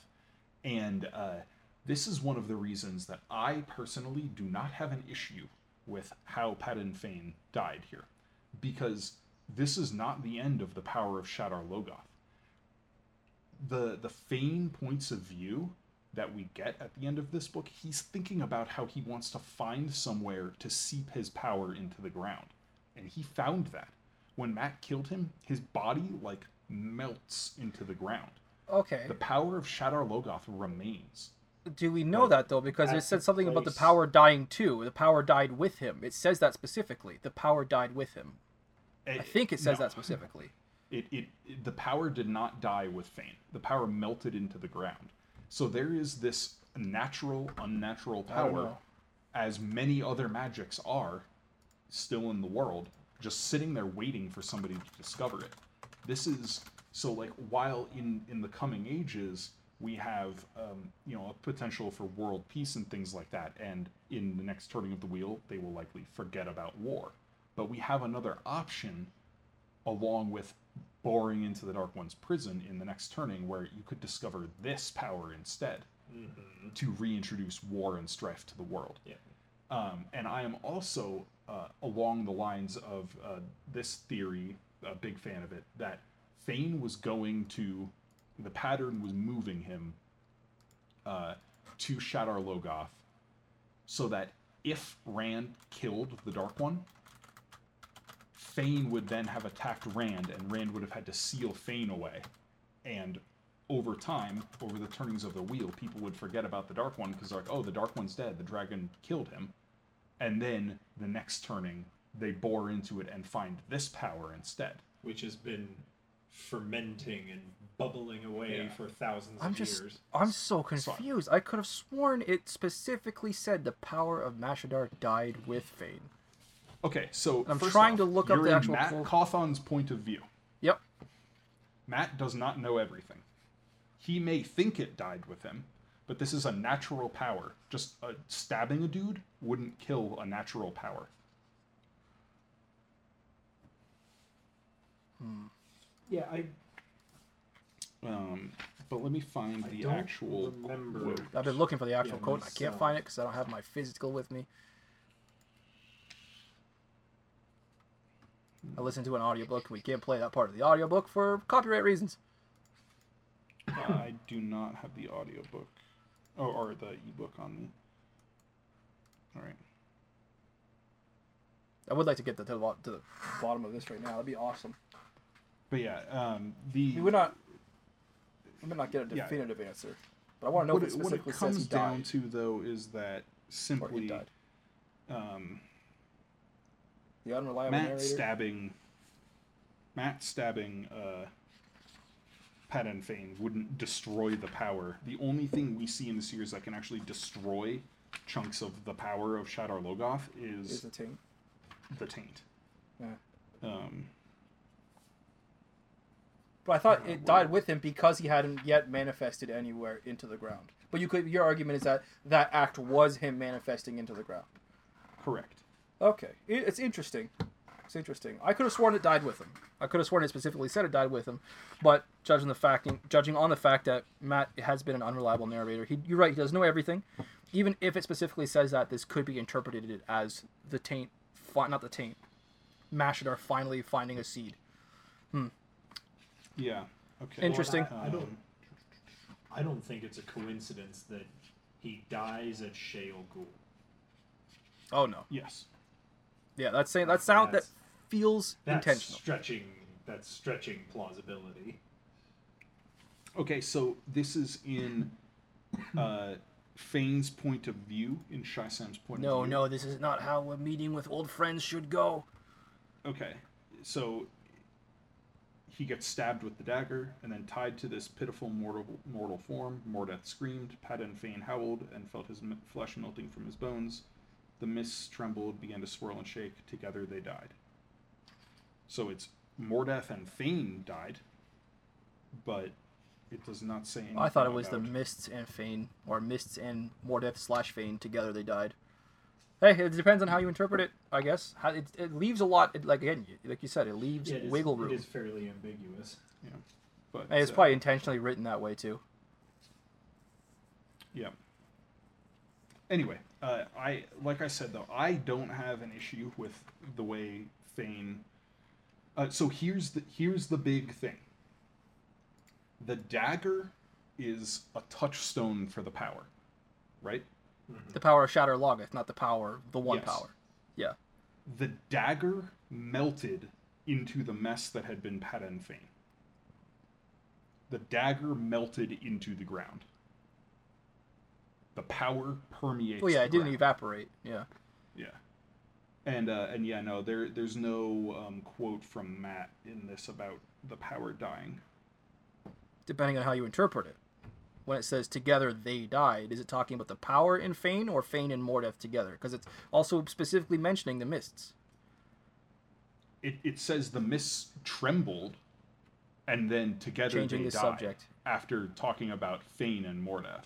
So yeah, Like, it's all how you And the semantics. It's how you the fact interpret it. remains, even if the mist died like that, the power is in the dagger, and the dagger melts into the ground here. The dagger permeates into the ground. Because even a pebble, Yeah, as Moraine says from Shadar Logoth, is enough. yeah, until the Like one, yeah, it's wiped one out. gets but- the impression that it's like a solid state kind of evil thing, where like yeah. they might be different to the eye in form, but as far as the content of evil in any piece You know what? is concerned, it's I might actually be able to bridge it's- these ideas it's here. all 100% there. Mashadar seems a lot like a fungus, and that dagger may have been the last spore. Huh. But if that last spore found fertile ground, yeah, there's a good argument to be made there. But yeah, did you say that was the last question? That was the last question? listener question. Yes. Okay. Because I we think. do have a few more segments to get to. Yeah, Did I we know. did we thoroughly answer that gentleman's question? Hold on, I'm going back up to check the question itself. Oh, that's at the bottom of my list. What am I saying here? Let's see here. Oh, I just wanted to talk about how infuriated I was by the ending of Padan Fane, how that was handled. But that was all of Christian Hayden's question. To me, that was one of the greater mysteries of the books and one of the least understood. That's all he said. Okay. Okay, Rob. So I think Yes. this next segment is you're the host of this. Aha! I am the host of the next segment. So, ladies and gentlemen, we are coming now to a segment in which I will formally ask my co-hosts, Drew and Pat, and anybody listening who happens to be sharing a brew, to pour another full glass. That's the sound of me pouring some whiskey. Because I had the idea for this segment very recently, and what I want to do is to go over a complete list, or at least a the bare bones of a list of all of the casualties we had in A Memory of Light. Not just the last battle, but everybody who died who was notable in this book, and to share a drink or perhaps a sip separately in each of their honors. So, do we have our drinks ready, gentlemen?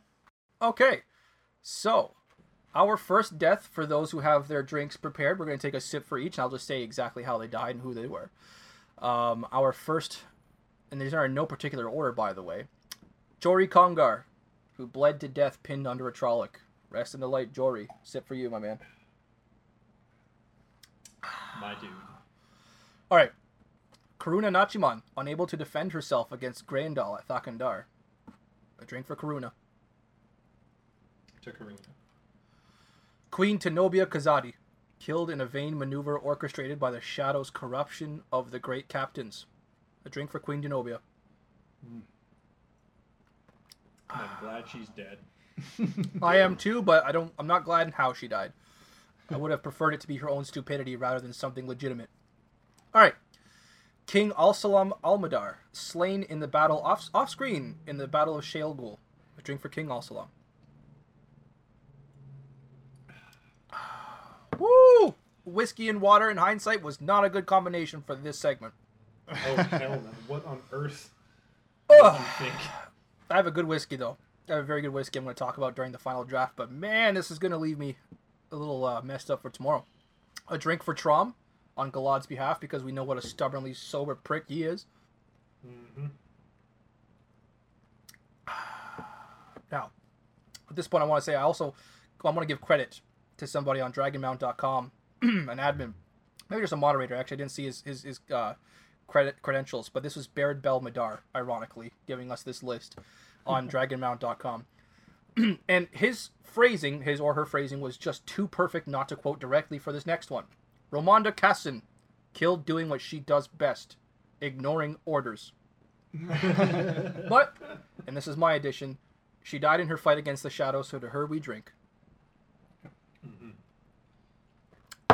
Ruark, clan chief of the Tardad Isle, taken by Grandal's compulsion, killed by Avienda. Big sip for you, my man. You were done cold by Team Jordan. Ruark. From this dream, all men must wake. Oh, boys, this is rough. Oh, my goodness. Yeah, and you're like gulping too. So. Oh, I know. I'm having very a small sip, sips. and this is like 3/4 water, but my goodness. Okay. Particularly heartbreaking one for me. Huron, killed at the end of the Battle of Merlor, dying for Lord Rand. Oh, Rest in the light, Huron. and the last embrace of the mother welcomed him home. Alana Mosfani, who never had her chance to actively fight the Shadow as one of the Green Aja, instead dying in the pit of doom itself, terrified that she was dooming the Dragon Reborn with her mistakes. Yep. Boys, as much complaining as we've done about Alana before this, that is not the way I'd have chosen for her to go. Right. Yeah. She needed So a correction, sip. not death. A sip for Alana. And now it gets harder.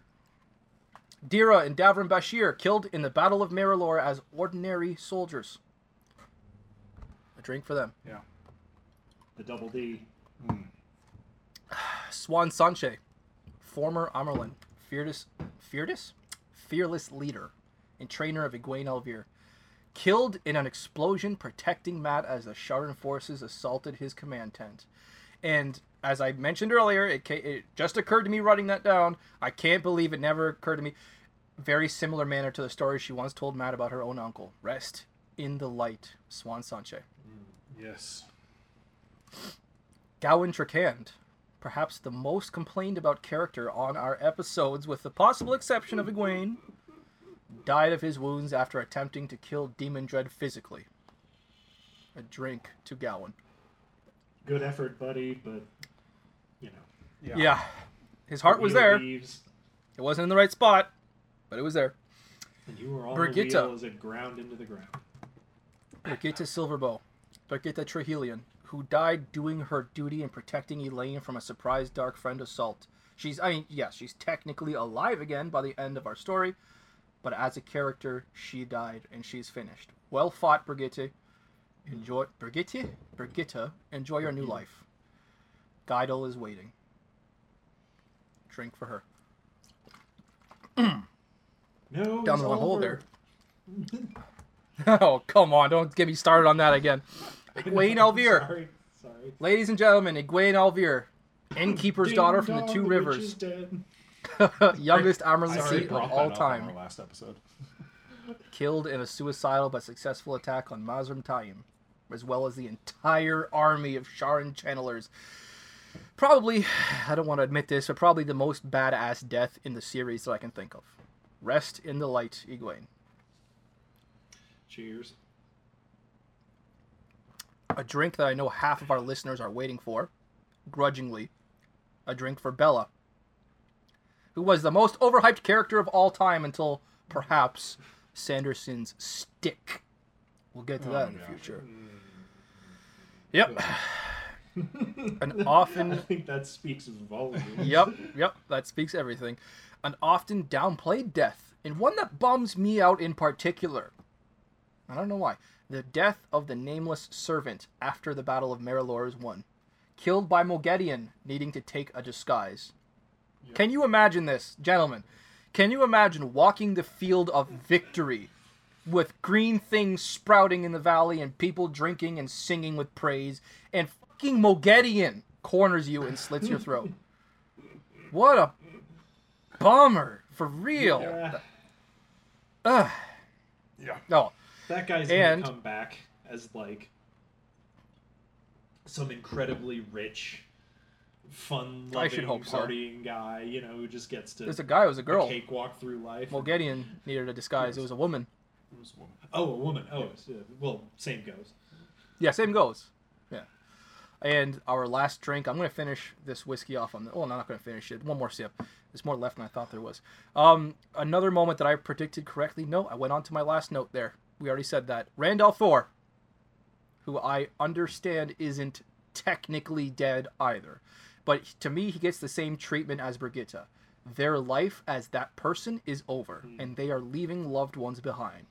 If anyone in this series has earned the honor of a drink, obviously, it was Randall Thor. I won't say rest in the light, since you aren't dead. But I will say rest. You have earned it. May the dragon finally alight so he can get some fucking sleep. Randall Thor needs to sleep in. That's what he needs. Yeah, that's right. I need a nap after all that. And that is the end of what I consider to be the notable deaths. There are plenty more, but those are the notable ones that I wanted to bring up for today.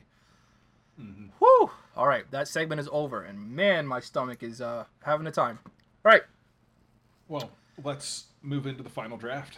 Oh, okay. All right, let's do this. I'll bring up the bottle here, and I'll start us off. For today, I went for an Irish whiskey. I originally said I was going to be featuring something I had featured before, something that I reserved for special occasions. My God, I am slurring my words after that.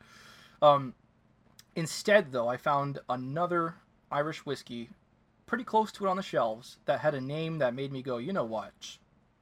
This is better. For the ending of the Wheel of Time, this is better. When we're talking about the ending of the greatest fantasy epic of our time, and I had originally planned to have a whole, speech about Jordan and how he's influenced my life, but I realized we've already done a lot of that in Knife of Dreams, the last book he ever technically wrote. So I'm just going to tell you what I brought today. This is a Irish whiskey, Walsh whiskey, believe it or not. It definitely has a very, very strong Scotch kind of flavor to it. It says unique fatting, single pot still, and single malt Irish whiskey, triple distilled for extra smoothness. Aged in flame-charred bourbon barrels, distilled entirely of barley in traditional Irish copper pots. This here is called Writer's Tears. Oh, I know that whiskey. I very figured. Nice. I figured it was only appropriate for the end of the Wheel of Time. Because all of us, having been writers of whatever we want to write, have been inspired in one way or another by the man that was Robert Jordan, and continue to be inspired going forward by the man that is Brandon Sanderson. So what we have here is Writer's Tears, and it was very, very smooth, very delicious, a very interesting Scotch-like burp, if you want to call it that. It lingers for a few hours, and that's what I was sipping on during our previous segment. One sip at a time, mixed with a lot of water, still wasn't quite enough. I had to take a break there. But all in all, I highly recommend that Irish whiskey. It's very nice. A little on the expensive side here in Canada. It's $50 for a 26er. So, It's a decent chunk of change for a whiskey, worth but it for it's worth it for this episode. the end of the Wheel of Time. Yes. So Yes, what are you guys of drinking? course. I'm just drinking some Mike's Hard Lemonade Black Cherry. You know, it's a drink that I've had for a while. It's bitter, it's sweet. It certainly gets the job done. I've had so many fond memories with it. I have some particularly not fond memories of Mike's Hard. Oh man, Mike's way harder than I anticipated. Yeah. Mike was too hard for 17-year-old Rob. Let's put it that way. You know, it's a comforting thing to revisit. So, there you have it. Awesome. Don't be afraid So- not to get too fancy, listeners. Drew McCaffrey, you have Yeah, been no, here sitting we on go. this Here one we go. for a long time, my friend. You have been telling me again and again how excited you are to talk about this one. Let's hear it. What you got, Drew? So today, I am drinking a beer from Anchorage Brewing Company in Alaska. Again from Anchorage. Okay. This is a blend of their insane barley wine. They make what is quite possibly the best barley wine in the world. It's called A Deal with the Devil. They've released a few variants of it. You know, they have a double oaked version and a triple oaked version. These are like the double oaked. I have a can of the double oaked To Deal with the Devil at home right now. One can. If I wanted to, which I do not want to, I could sell it on the secondary market for about $220. One can of beer. It's like a These fine, guys fine are Scotch. kings of the barley wine game. And they blended it with their also very highly rated Imperial Stout. And then aged it 18 months in Woodford Reserve double oaked bourbon barrels. It is, this is an insane beer. It's 15.5% alcohol by volume. Oh my god! And you were sipping that when I was doing my segment? No, I was sipping a separate beer. I've been drinking this one Okay. over the course of the episode. Okay. But this thing is just all kinds of like sweet dark fruit, oak, bourbon. You got that like the expected barley wine flavor profile. You know, the kind of like toffee and raisiny sort of thing, and it finishes with that roasty stout. It is extraordinary. This beer is so freaking good. I'm over the moon that I've gotten to drink this. But more importantly, the name. I thought you already This said the name. beer is called Hold on, isn't it called... Endless Ending. Oh my god. That's it. That wraps up our coverage of the Wheel of Time there, ladies and gentlemen. Drew McCaffrey has done it. He has given us a reason to just say, alright, we're done. We're done here. Endless Endings. I could have sworn you said it was called Deal with the Devil. So it's a blend of A Deal with the Devil and their Imperial Stout.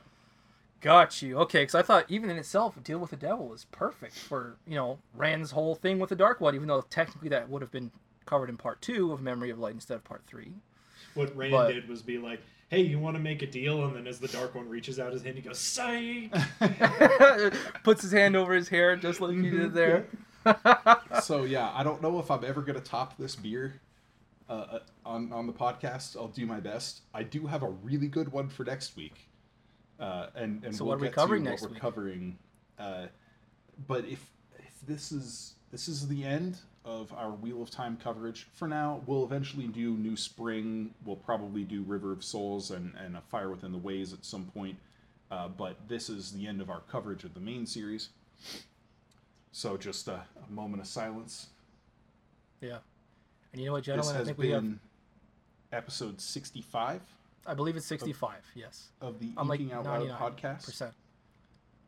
Next up, we are covering Shorefall by Robert Jackson Bennett, the sequel to Foundry Side, which we covered last year. You can check those episodes out.